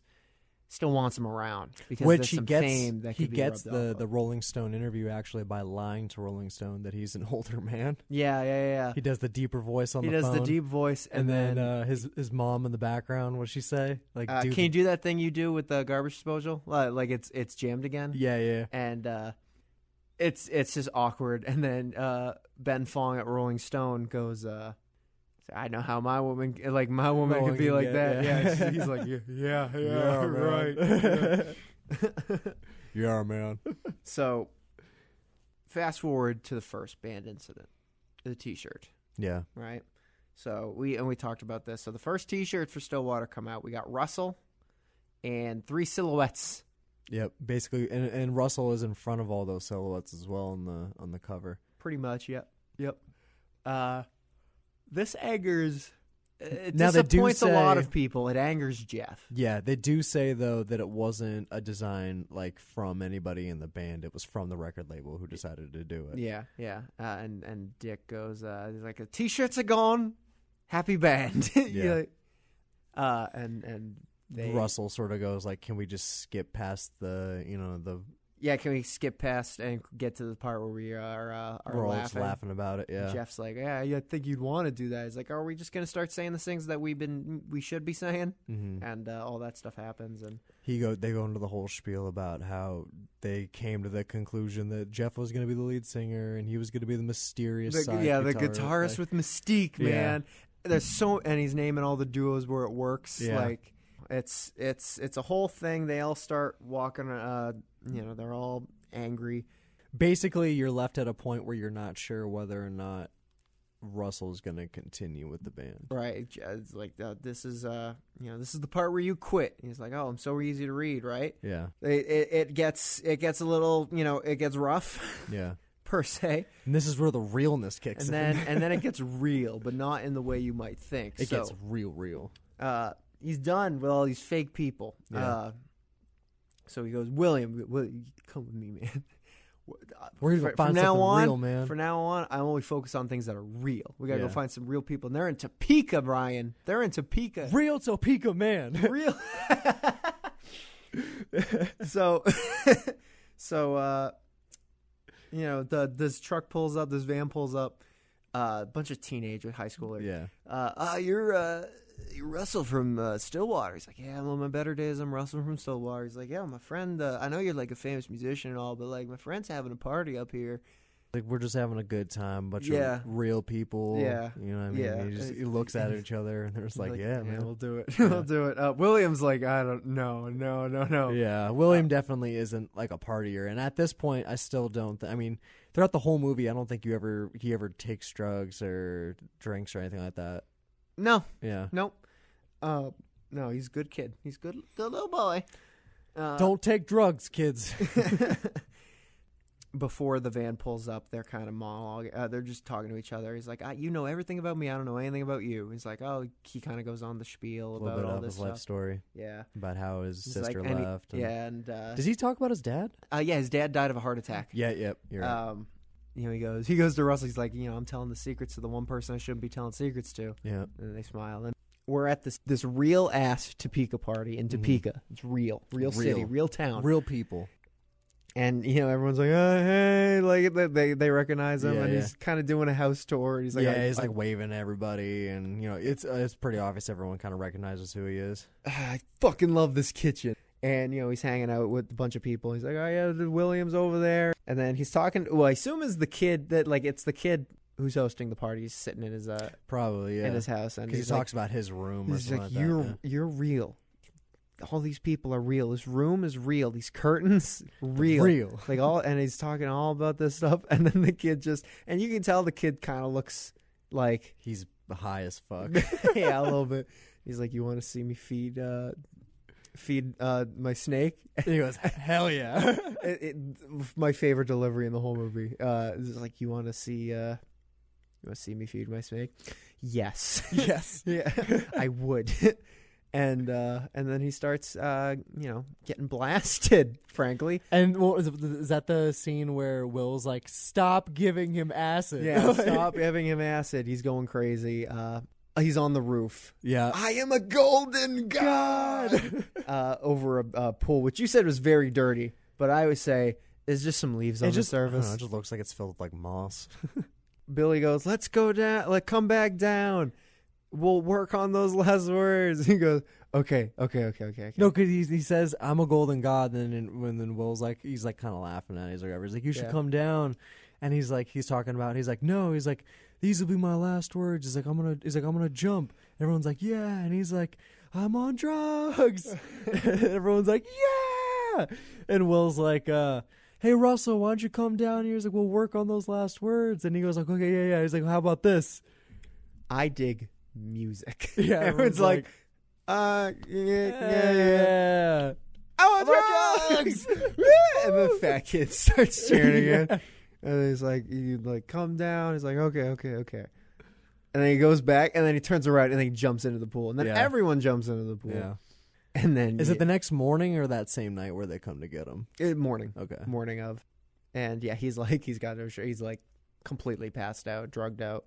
I don't know like what a bathing suit and no shirt. I don't know what you would call that because I'm not super familiar with the drugs. What do you call the drug equivalent of a hangover? It's not really a word for it. I guess you would just also kind of call it like a drug hangover. Yeah, but that's what he's in. Yeah. I guess I'm sure he's also hungover. He's probably also hungover. He's dazed. He's dazed and confused, man. He is. In real Topeka. Yeah, man. And the joke here is there is a character in, I think you can see it on IMDb. It was on Amazon. Or not, when we were watching, because we watched it via Amazon Prime. Yeah. We paused it. You went to go to the bathroom or something, and it was the 3 casts that show up because when you pause the movie on Amazon Video, it shows you get the cast. Scene. Yeah, and it's William, him, and then there was someone that was cast as real Topeka kid. Yeah. So that's where we were like, real Topeka. That was the running joke. Real Topeka kid. They didn't get a fake Topeka kid. They got a real Topeka kid to make it real. So, Dick comes up. Like the bus is there. Dick shows us like, we're gonna get you. We're gonna finish the tour, and we're gonna leave all those fucking losers. He's like, I know what you're doing, and I like it. and then he starts freaking out. How do you know we're not a cop? Yeah. He gets on the bus. Yeah. And he's like trying to throw hands on him. I just like that, like, because that comes out of nowhere. You're like, how do you know you're not a cop? And they go. He's trying to get the interview. He's like, Dick, I need to get this interview. He's like, you will get on the bus. He needs to go home. Yeah. He's supposed to be home at this point. They go to Greenville and Cleveland. At this point, he's like, he needs to go home. Yeah. Like he misses his graduation. Yep. Which he said he wouldn't do. Mm-hmm. He'd be in time for graduation. Misses his test. He missed one test. One test, yeah. Yep. And Dick does his like, the show is over. We'll see you guys in 1975, 1976? We'll see you next year. Yeah, I think it was 1975 because 1975 is the No More Airplanes tour. Yeah, 74 I think is the No More the Almost Famous tour. Yeah. Don't call it the No More Heroes tour. I don't know. So, Golden God is one of the most notable scenes in the movie, and the second, or probably up there as also one of the most notable scenes, is the next scene. They're all on the bus. Dick's doing kind of his ending monologue, like, thanks, you all enjoyed the show, and you kind of hear the piano intro to Tiny Dancer. Mm-hmm. And which is great. I'm on a big Elton John thing now because Rocket Man. I really liked Rocket Man. Everyone's kind of like a little lazing about, a little aggravated, but a little tired. And clearly the song is playing on the bus. This is not just a song that's playing in the soundtrack. Yeah. And some of them start singing Tiny Dancer, and then more people join in, and then eventually the whole bus starts singing. William going, I need to go home. Like, Penny, I need to go home. And Penny goes, she does the thing where she does like the fake feeling of her aura or whatever. Goes, you are home. Yeah. And, and then she puts her head on his shoulder and all this. Was the aura girl Sapphire, or was that someone else? Oh, okay. Someone else. Because it only gets brought up once in the movie. Yeah, she only shows up once in the movie, and she's like, and she's definitely tripping on something because she's like, "Oh man, your aura's so it's purple. It's purple, man." It's a wall. He's on the phone with her mom.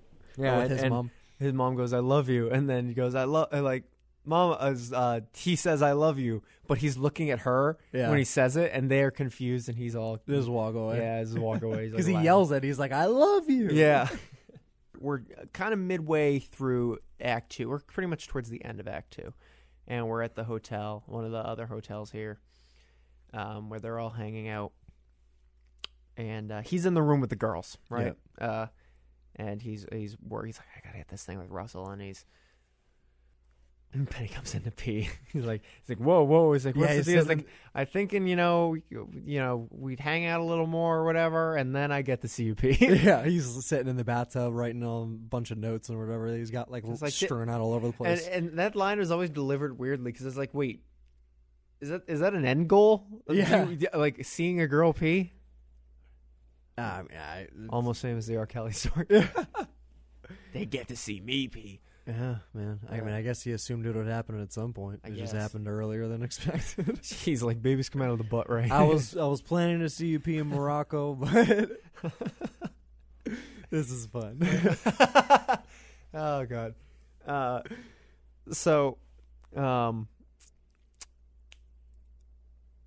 Sapphire and Palexia and another girl are there. This is, I think, that third girl that you were talking about. Yeah.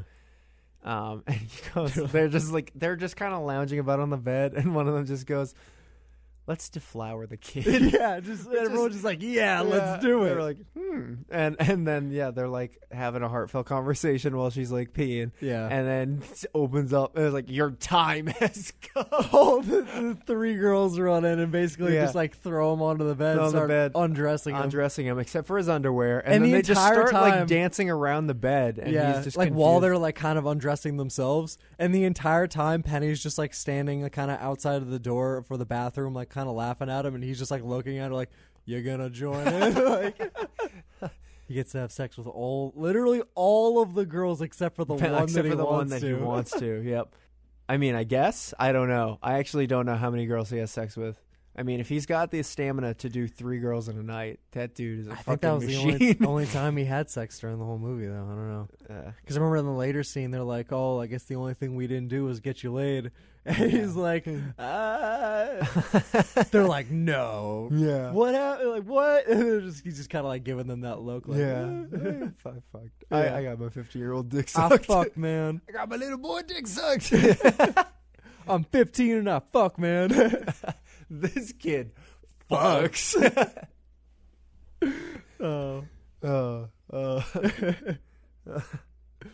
Almost hard tour. We get 15 69. Oh God. So he and Sapphire are in the same bed, right? They wake up and the phone rings and it's Ben. It's Ben. Yeah. And he's asking how the story's going, which they interact before. There's another time they interact beforehand. Yeah. Which is the one that we were talking about, where like Elaine gets on the phone and is like, do the thing with the garbage disposal. Well, no. Who? Will Ben doesn't answer first. Doesn't the girl answer first? No, And I'm then talking about the first situation. When we first see Ben, when Elaine, the first interaction where he's doing the deep voice the first time, yeah, and he's offering for 1,000, where he's like, we can do 700, yeah, and he's flabbergasted. He's completely speechless, and because of this, he thinks that Ben thinks that he thinks it's too low of a number. It's too low of a number, so he goes like, all right, we'll make it $1,000, and then he like almost drops the phone. Yeah, he's like, we're gonna get you out all this by this time. So then we see Ben again here. Sapphire is the first to answer the phone. Yeah, Sapphire's always the one that hits on the phone. Yep. He goes, hell, who is this? It's like, it's Ben from Rolling Stone. Hey, Ben from Rolling Stone. Hi. And he's like, oh, hey, what's going on? He's like, what the fuck are you doing over there? Like, get it together. I want to hear how the story's coming. And this is when he gives the spiel that Lester did when he was like, I haven't written piece. I haven't written like 1,000 words in my life. Yeah, I haven't written more than like a page, like 6 pages. It's like, it's a think piece about a band, struggling with their fame and like coming to terms with like them getting bigger or whatever. Yeah. And he's like, oh, I like what I'm hearing. He's like, can I get you another 1,000 words? And he's all of this. Then the other girl wakes up, and what does she say when she wakes up? I want some coffee, and then she holds her mouth, and he's like, because that's when he's like, get it together, because he can tell there's a bunch of women in the room with him. Yeah. And then by the time the phone's over, he lifts her hand. This is like a minute and a half later, and she goes, coffee. She continues what she was saying. And then they're like, I haven't written. It's like, what am I to you? It's like, can you get the laundry? It's like, what am I to you? Cut to him walking down the hallway with the laundry. Yeah, and he's outside Russell's door trying to get the interview again. Yeah, I was like, can you get the fuck out? And he's all like crying or whatever. And this is the part where Ryan goes, how could you be such a sad sack? You fucked 3 girls last night. Yeah, so what? Do their laundry. Like, what? It's I love the fact that after they all the fact that they just all randomly decided to deflower him. Yeah, was such a amazing moment for you. No, for him. Yeah, that's true. Because I mean, it's I think one of not a lot of 15-year-old boys get that. Yeah, well, there's only one thing that they didn't keep their promise on, was that he didn't stay a virgin. Because that was true. the one thing that that was what she promised. Yeah, the mom was like, "Don't worry, he's still a virgin." Yeah, we're taking good care of him. We're looking after him. Yeah, they looked after him. All right, it's okay. They look after that dick. They're playing poker. Red Dog's back. Hey, hey, brother. Love that dude. And they are playing poker. They're playing cards, and they're wagering. Mm-hmm. And they're wagering all kinds of things. And one of the things they're wagering is women. And Humble Pie, real band, by the way, is they're wagering like, we'll wager like case of beer, $50 in a case of beer. Yeah, for 2 Band-Aids in Penny Lane. I think it's 3 total. Yeah, so it's probably the 3 girls. Yeah. They're he's like, what the hell? He's like, no one's feelings are getting hurt. This is what is done in an effort to keep like people on the road forever. Like, people don't want the journey to end. Yeah. So like that's how they do it. And Penny, Penny and Will are talking outside now, a separate location, and he's like, "Son, you're worried." And he's like, you could say that." He's like, "You're worried about me and Russell." He's like, And Will tries to come off with the fact that he's like, "Oh, I'm dark, I'm brooding, yeah, I'm mysterious, I got my dick sucked by 3 women." When is the real world start? Penny thinks she knows what's going on, but she really doesn't. Never gonna happen. Yeah, he's like, it never was going to happen. There never was a Morocco. He kind of is coming to terms with the fact that she's just been kind of talking out of her ass. Although I feel like he's kind of known a little bit the entire time that she has been. Yeah. He just really likes her. Mm-hmm. But then he says that Russell sold her to Humble Pie for $50 and a case of beer. She keeps trying to convince him that Russell actually loves her, mm-hmm. and maybe in maybe in some sense that he actually does. But he basically goes like, "Yeah, well, he sold you to Humble Pie for a case of beer, $50." Mm-hmm. Oh, that was actually such a great scene because you see like that one like tear go down her cheek. Yeah, and then that's she turns and just kind of goes like, "What kind of beer?" So they're all at this point they're kind of pretty much they split.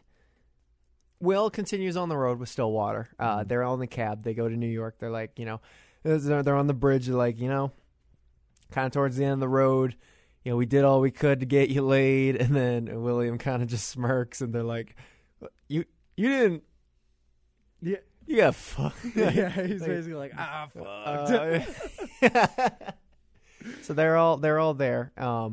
And everyone's like, Leslie's here. It's like, oh.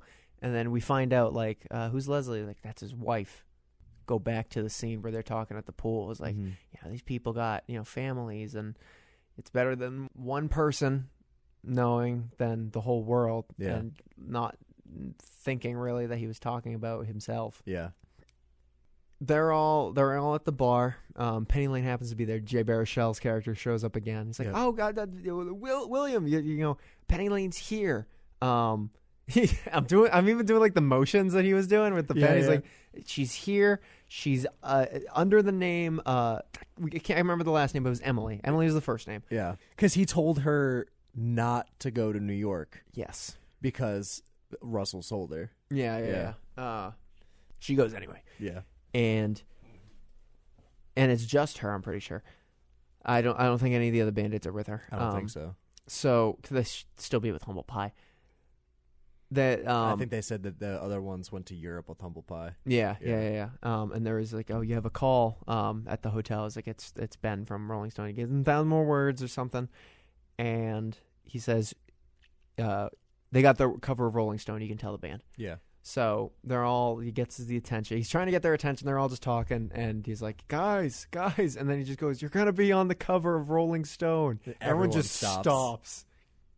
And then Jeff goes on that like self-righteous, like, we did it together. We did it. We're gonna be on the cover of fucking Rolling Stone. And then they're all singing together, and Penny shows up, and because they're talking about like the Beatles were on the cover, like yeah. And Russell and Penny kept taking glances, and Leslie goes like, "Who's she?" Yeah, and he's like, and then everyone looks back, and then I think Jeff and Dick and William all go, she's with me. Yeah, and then Dick goes up, right, and then it's like, yeah, you need to get that's his wife. Yeah, and he's like, what? And she's sad. She goes up to her hotel room. We're trying to figure out. Ryan and I are trying to do the time here. How long William's been running for? Because like she got drunk fast. Oh yeah, like literally, he as soon as she left, William's on the chase. After. Yeah. He's looking for Emily. He's looking for cabs. He thinks she might have just ran off. They took a cab and left. Yeah. He's looking. He goes into one cab and backseat. There's a guy in there. That guy is Cameron Crowe. Mm-hmm. Which there's his cameo. Mm-hmm. So, I always love that. I always love when, especially in movies that are about a real person. Yeah. When those it's cameos weird. show, It's like that's at the Pursuit of Happiness too. Yeah. Have you seen Pursuit of Happiness with Will Smith? Yeah. The end of that movie when they're walking up the hill, mm-hmm. the guy walking down, that's the guy. The that director? Pursuit of Happiness. No, that's the guy. Pursuit of Happiness is about. That's the real kid. Like, okay. Yeah, that's the real guy. It's like himself. It's like Cameron Crowe talking to younger Cameron Crowe. It's so weird. Yeah, and he goes up to the room. Penny Lane is drunk and on Quaaludes. Yeah, and she Which is. Happened real fast. Yeah, I don't know how fast Quaaludes kick in because I'm pretty sure those don't exist anymore. Yeah, but they must kick in hella fast because she was wasted and fucked up. Yeah, we don't know how long it's been. We don't actually know how That's long true, it's been because yeah. he was looking in every cab. Yeah, like they're kind of dancing while he's trying to keep her, which was the weirdest awake. Scene ever. Yeah, it was weird. She's like, she's half passed out. Asleep, not even holding her own body. Well, he calls a paramedic up, and then he does that in an effort to keep her awake and keep her up. And then he goes why doesn't he love me? Yeah. And then because he's married, bitch. The creepiest scene in the whole movie. That's his fault, not yours. The creepiest scene in the whole movie when he goes in for the kiss because she won't remember it. That scene does not fly now. No. That's she's literally passed out in his arms, and he goes like, "Well, fuck it, she won't remember this," and he kisses her. Like, it's more fucked up because it's a 15-year-old boy. Yeah, that's so fucked up. So weird. And then the paramedics arrive. He drops one. her ass. One, he said that she was his wife. That had an accident like on. Well, her yeah, medication. he's got to cover up himself. Like he's got to cover him and himself. You really think that as soon as those paramedics are gonna get in there, they're like, "Yeah, dude, your wife." Like, you 15-year-old fuck. Hey, you hear my voice over the phone? Yeah. It's my wife. She took too many Quaaludes. They're pumping her stomach, yeah. and they're in the bathroom, and it's like, that's the most uncomfortable scene. It's they're so trying weird. to shove that hose down her throat, and there's just these weird shots of like they're shoving the hose, and you only really see like her mouth and like her nose, because it's covered up by the guy's like arm. You're not really seeing all the intense stuff, and then you're seeing like her legs and her feet move, like struggling. Yeah, and he's sitting there. He's sitting like kind of propped on the chair in the living room of the hotel room, with kind of his arms just over the arm of the chair, and he's the weirdest smile, and he's just kind of like loving it. Yeah. And he's like, "That's the girl I love." And I don't know, it's weird. You just kind of kissed an unconscious girl, and now you're seeing her get her like stomach pumped, and I'm like, this. He's like, "This is great." He's like, "I love that girl." It's another one of those just like weird, awkward, silent, like just stare scenes. Yeah. Like they have so many of them in this movie. Yeah, and they all involve Penny. Yeah. It was pretty good. It was a pretty good scene. I liked it a lot. It was pretty good. I forget the song that plays during it. Oh man, I don't remember. But it is a weird. It was a strange choice. It was. Funny if it was Tiny Dancer again. Oh, My Cherie. My Cherie. My Cherie Amour. That's Stevie Wonder. Yeah, I think it's Stevie Wonder. My Cherie. Yeah, My Cherie Amour from 1969. Now they're walking. Hear the fucking face, on him. My Cherie. We looked up the clip. Just so fucking weird. Now they're walking in the park, and this is where Penny reveals her real name. Because he's been asking her the entire movie what her real name is. Because she's a fake ass bitch. Yeah, I'm kidding. I like her character. She has a good personality. I think that she just. At the end, she finally kind of comes to terms and realized that she was being used. But yeah. Her real name is Lady Goodman. Yeah. And this is where, like, she departs. They're like, we'll go to Morocco in 5 years or some shit like that, right? Yeah. He basically is like, there were never when I'm was in 20. Morocco. Yeah. And she departs, and this is one of those like scenes where like, someone's in the plane, the other's in the terminal, and they're running as far as that happens a lot in movies I've seen. And I remember when we were watching the movie the entire time, you were like, I wish you would run into something like that girl. Like running like Sapphire running into shit. So they're on their last legs with Stillwater. They're on the plane. So, and we totally glazed over this, but someone comes in, Dennis Hope, to basically try and convince them to be like, hey, I can be your manager. And they're like, nah, man, we're good with Dick and all that, even though we were like, he's your friend. When they were arguing earlier in the movie. He basically is like, your manager needs a manager. Manager needs a manager. Here's the issue that you had at the venue where you got electrocuted. We could have sued for that. And you lost money on that, and there's a whole thing. And they ended up going with Dennis, and they got on a plane. They left Dolores at the airport. This is around the beginning of the second act of the movie. Yeah. And now they're on the plane, and I don't remember where they're going, but this is they're leaving. I don't think New it York. ever specifies where they're heading to. Yeah, they're just like on the plane. Mm-hmm. They go back to wherever. I'm trying to think of everyone. That's where on is the he plane. from? Who? Where is William from? Do they dance? William? Yeah. I don't Because know because when they get off of the plane, they're at the terminal where he sees the sister, and then they go home. Yeah, but they're not. He's not in his town. I think he's waiting for another plane. Oh, okay. And he just happens to see his sister. Yeah. What was it? So it's in the plane is William, all members of William. Stillwater, so Russell, Jeff, and the two other band members. Russell's wife. Yeah, Leslie and Dennis and Dick. Yep. So they're on the plane. Everything's pretty much going smoothly. I think there was another girl too. There was another girl that was sitting in front of the drummer, I think. But it never actually tells you who she is. Oh, I don't remember that. I don't know. I don't think so. I think it's just them. Because Okay. I'm thinking of when they're all walking after the fact. This is the thing is based off the incident with the Who, allegedly. Well, not allegedly, but I don't know how much of it is like true. Yeah. I don't know what happens during the Who incident. I don't know if it's a crazy thing like this. It probably isn't because they were still around and still, they were just fine. They start hitting choppy waters, choppy air. They're flying into a lightning storm. Yeah. And they're like, oh, we're going to try and, get us out of here. We're going to land in a field. Well, we should be fine. Yeah. And they're like, and they're all like, oh, we're like, Dennis is like, oh, we're going to die. And then the door opens and they're freaking out. And he closes the door. There's like, oh, we're going to die. And then they start like, oh, if anything good should happen, like, I love you all. All this is Russell, I think, says this. Yeah. And Jeff basically kicks the door open and is like, yeah, it's not Jeff, it's Dennis. Dennis goes, I hit a man with a car like 8 years ago.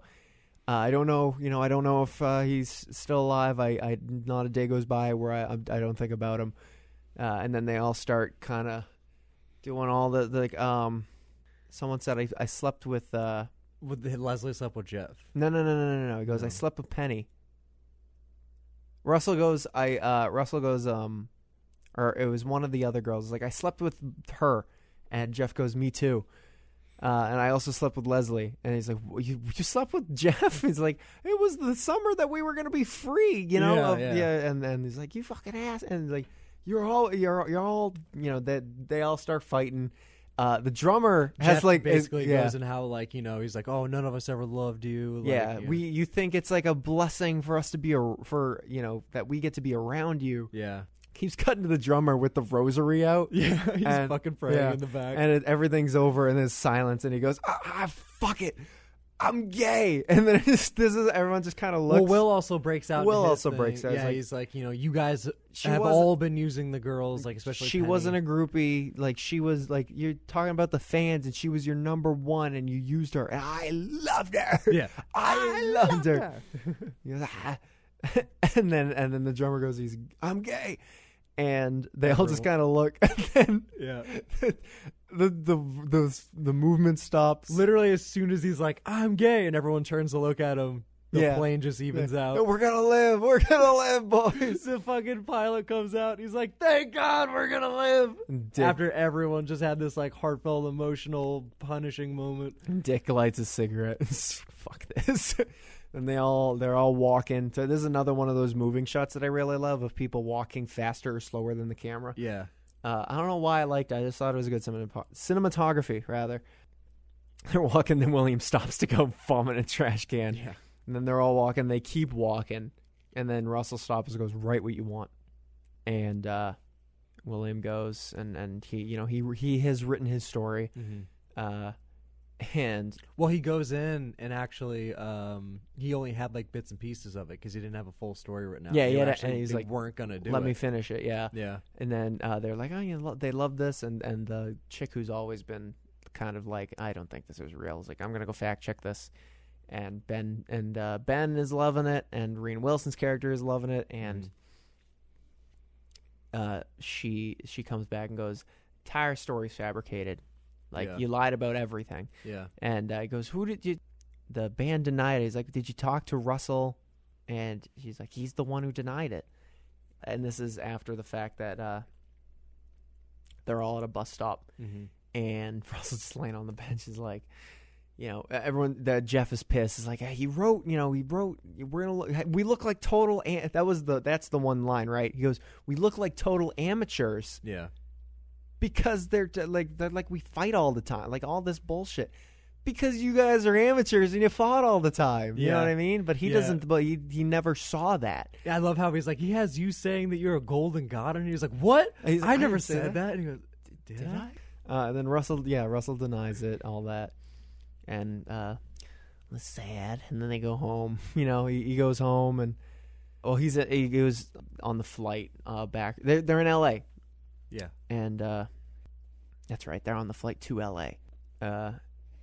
Riot House. And he's sitting alone at the terminal, and his sister, dun dun dun, Zooey Deschanel, with the crazy fucking red stewardess Old stuff. That's some stewardess. Pan Am shit. Yeah. Like, she's like, William, you look horrible. He's like, this is my brother. And she's like, let's go on that. I'll take off work. Let's go on. Which you could do that on a dime, I guess, as a flight stewardess. She's like, let's go on an adventure. We can go anywhere. Finally, in the world. like anywhere in the world. And then she's like, I said anywhere in the world. I really wasn't feeling this. And they're back home. And she opens the door and it's both of them, and he's defeated, and she's like, you can't see him doing like the eyes, like the face that she makes. She's like. Yeah. And then and then he pushes Elaine into her. Is like, just hug it out. He's like, I just want to go to bed. And then they're like laughing, and like they love each other in the end of the day. Yeah. He slowly shuffles to his face. Gets into his bed. It looks like the family's kind of all back together again, and it's a lot better note than it was left off at the very beginning with 11/13/12-year-old. Except for the fact that his dream is ruined. Yeah, a little bit. Well, now he knows about. He was calling on the phone with Lester. He's like, I really enjoy it, like, because they made you feel cool, man. Yeah. He's like, he made you feel for the short time that you were on a road like a rock star like them. Yeah. And Russell is he calls Penny and he said, "This is the only time I'm gonna call. I'm not gonna do all this stuff, but let's say all the things that we should have said to each other." Kind of almost the argument with Jeff, like, oh, we're all gonna say the things that we really mean. Yeah. He goes, give me your address, and Penny just kind of smirks, and Russell gets in a cab and he goes to the address. The address is not Penny Lane's house. Penny Lane gives the address to William's house because there is some apologies that have to be made. This is after they're backstage and he runs into Sapphire again. Yeah. Sapphire, is like, oh yeah, she had her stomach pump. She could have died. And it's like, if it wasn't for who saved him? It's like, it was William. He's like, why would you know? You broke the kid's heart, Then he calls Penny, and then there is another line that Sapphire said. All the new girls come in, and she's like, I don't know. It was really funny because she's like, even as a Band-Aid, right? The Band-Aids and the groupies, clearly she's like, yeah, none of them use birth control, and they eat all the steak. They're like, she's basically calling them like amateur groupies. Yeah, basically. And Russell kind of just smiles. And they go to he goes to Russell goes to Williams, and William Elaine answers the door. Elaine goes, "Isn't this the great Russell?" Who we didn't actually talk about in the movie talk, but we talked about briefly. Russell's on the phone. It's like, "Hey, I'm in the band Stillwater, and your son's doing great." And they start having this conversation. Yeah, she goes ham that on Elaine him. takes total control of, and by the end of it, he's like, "Yes, ma'am." Yes, yeah, ma'am. yeah. And then they're doing the group huddle, right? Yeah. There's a lot of portions of this movie that we skip, but it is a long movie. It's about 2 hours and 2 minutes. It's a lot of mini scenes. We're trying to get to the most important stuff. Yeah. But there are some that just they occur in my mind as we talk love about that it. scene when they're on the group huddle and the And entire he's just time totally Russell's like looking confused. around. And he's like, "Your mom kind of freaked me out." And William puts his hand on his shoulder. He goes, She means well. She means well. I love for like 10 minutes. He has no idea where he is. But Yeah, this he's like, lady's "Where acting am like I?" she Yeah, knows him. He thinks, and he knows he's there for William. Yeah. Well, he's led there to William. He doesn't know that he's actually. He's like, "Is Penny here?" He's like, Anita, and Anita's just sitting there like, huh? And she does the hand of the, "Hello." Yeah. He's like, "Hi, Hi. Where am I?"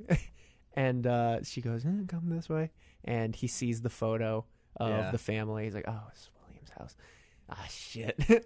And he goes, and he's like, he's my son. I think, he's really owed an apology. And he's like, "Yeah, I know." He's like, "Yeah, that's why I'm here." Yeah, I guess. I wasn't here to I have meant sex. to apologize to another woman, but Yeah. whatever. So he goes to into William's room. He's like, "Oh, so this is where the enemy sleeps." Yeah. Which I thought was a great line. And they kind of like they make up, and he's like, I think we both loved her, and all that, and I think you should give her a call. And William kind of entertains it and goes, "One thing we should do." And he takes his recording device back out, right? And he's just like, "Oh man, this kid's diligent." He's like, "I'm gonna get that damn interview, you ass." Yeah. And he goes, "Russell, what do you think about music, right? What do you love about What do you music? love about music?" And he's like, in short, everything, right? Yeah. Cut to credits. Yep. And that is the movie.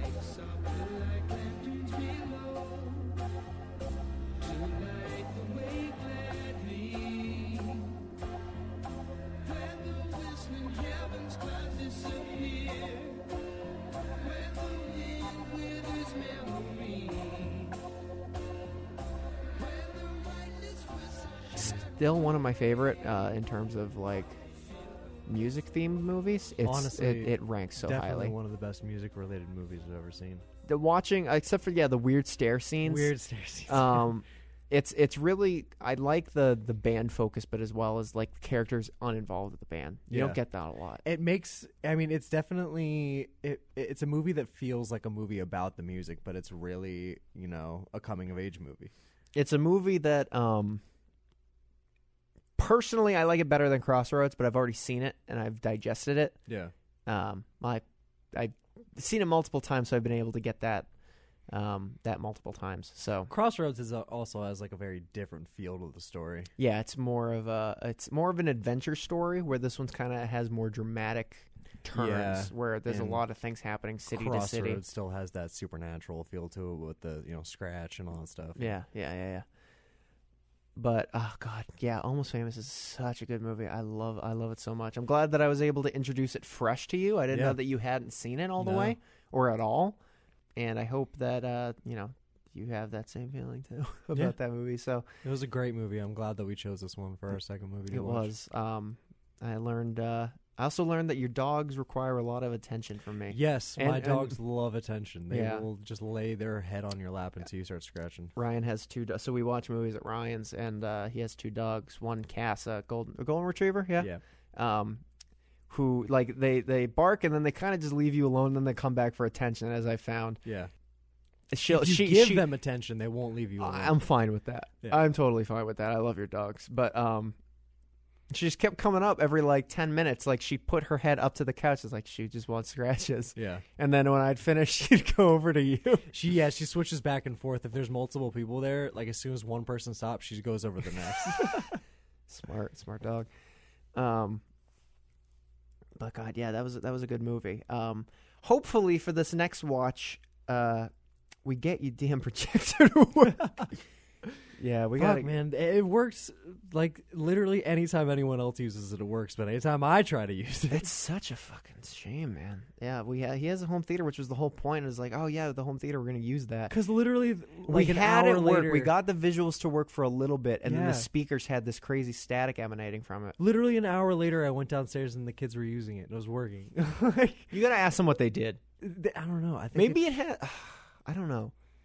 Maybe it's just my computer. I don't know. It could be, but I doubt it, honestly, because you can't also have your PS4 have that issue. Yeah. That was Almost Famous. The next movie is Ryan's second pick for the and his last pick of the month. Mm-hmm. As it goes, there's only two, anyways. Mm-hmm. So, did you have a settled pick?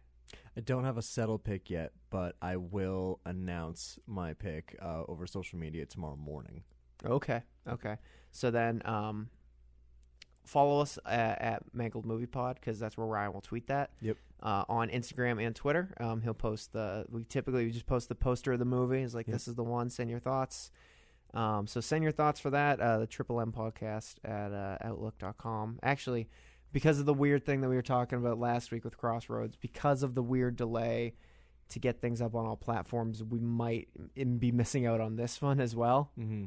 For those who are following us on Twitter at Mangled Movie Pod and on Instagram, we want you to send your thoughts to us on Triple M Podcast, Triple M, as in M&M's, at Outlook.com by August 11th. That will be our next recording. That's next Sunday. That will be the next recording we do for this movie. I am not going to say my pick. I have my pick already. We actually talked about it on the phone. I hate you so much for picking that movie because it was originally your pick, but you said something, and I was like, oh, I know what my pick is, and then you were like, what's that movie? I was like, that's my pick. Dang it! I'm very excited for that one. That will, of course, be our last one. I love comes that out movie. On the 25th. Yeah, that movie is great. That we will not reveal next week, folks. Next week. But I'm excited for that. This has been a fun month so far of like. We're already familiar with this kind of territory. So the last show we do for the month, the last episode, we will reveal probably the movie watch. We'll figure it out. But around the last week that episode is supposed to come out, for episode 4, we will reveal September's theme. Yeah. and then at least the first movie. Mm-hmm. So, and we can switch out. We began with your pick. We could begin with my pick. We don't really have a way of ordering things. We're not really switching between who's picking. They're just kind of mutual picks right now. Necessarily really matter. But we'll see what the deal is. We'll figure it out. So we're pretty loose on what we're doing here with how we're choosing what we want to watch. Yeah. So, all right. Thank you guys. This has been an amazing second episode for us. This was fun. It was really fun. I really enjoyed the movie.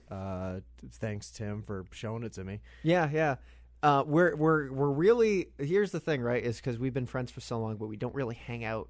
And now we're eventually, when we get our regular schedule kind of going, we're hanging out about 3 days a week. We're watching movies and recording, and then we're also doing a show. Yeah. But I'm having a lot of fun, having a new thing. It's Mondays. Let's go watch a movie with Ryan and get Canes. Yeah. And then let's go record and talk about it. Now it's going to be even better when we're recording just 48 hours after we watch the movie. Mm-hmm. So things are fresher. But I still think today went well. I don't feel like I forgot too much about the movie. Yeah, it's just there's so much happening in the middle of the movie that it's hard to keep things up, which is why I was calling back towards the end. It's and the stuff with Russell and Palexia, and then there's also the stuff with Elaine talking with Russell on the phone. It's hard to literally go over an entire movie scene by scene. So many. There's so many even small 2-minute scenes that happen in that movie. Like every phone scene with William and Elaine. So, we hope you guys enjoyed it. Follow us, Instagram, Twitter, Mangled Movie Pod, email for your full notes. Follow podcast. Follow me on Instagram at Ryan T. Larrabee. Instagram and Twitter at T. Panuch. And until then, we will see you guys for week 3 on Mangled Movie Madness's films about music fans. Thank you guys, and have a good night. We're good at ending things. I don't know. We're good. We are so glad you came. Bye-bye. Bye-bye. Bye-bye. Bye-bye now. Bye. Bye-bye. Remember, please discard all candy wrappers and popcorn containers in the nearest trash receptacle. Thank you. Okay, bye-bye now. Bye-bye. Bye. Okay. Are they all gone? Is everybody gone? Huh? Good. Oh my gosh, my cheeks are killing me. I can't keep smiling like this anymore. I am exhausted. I think I need a break. A little break? Okay.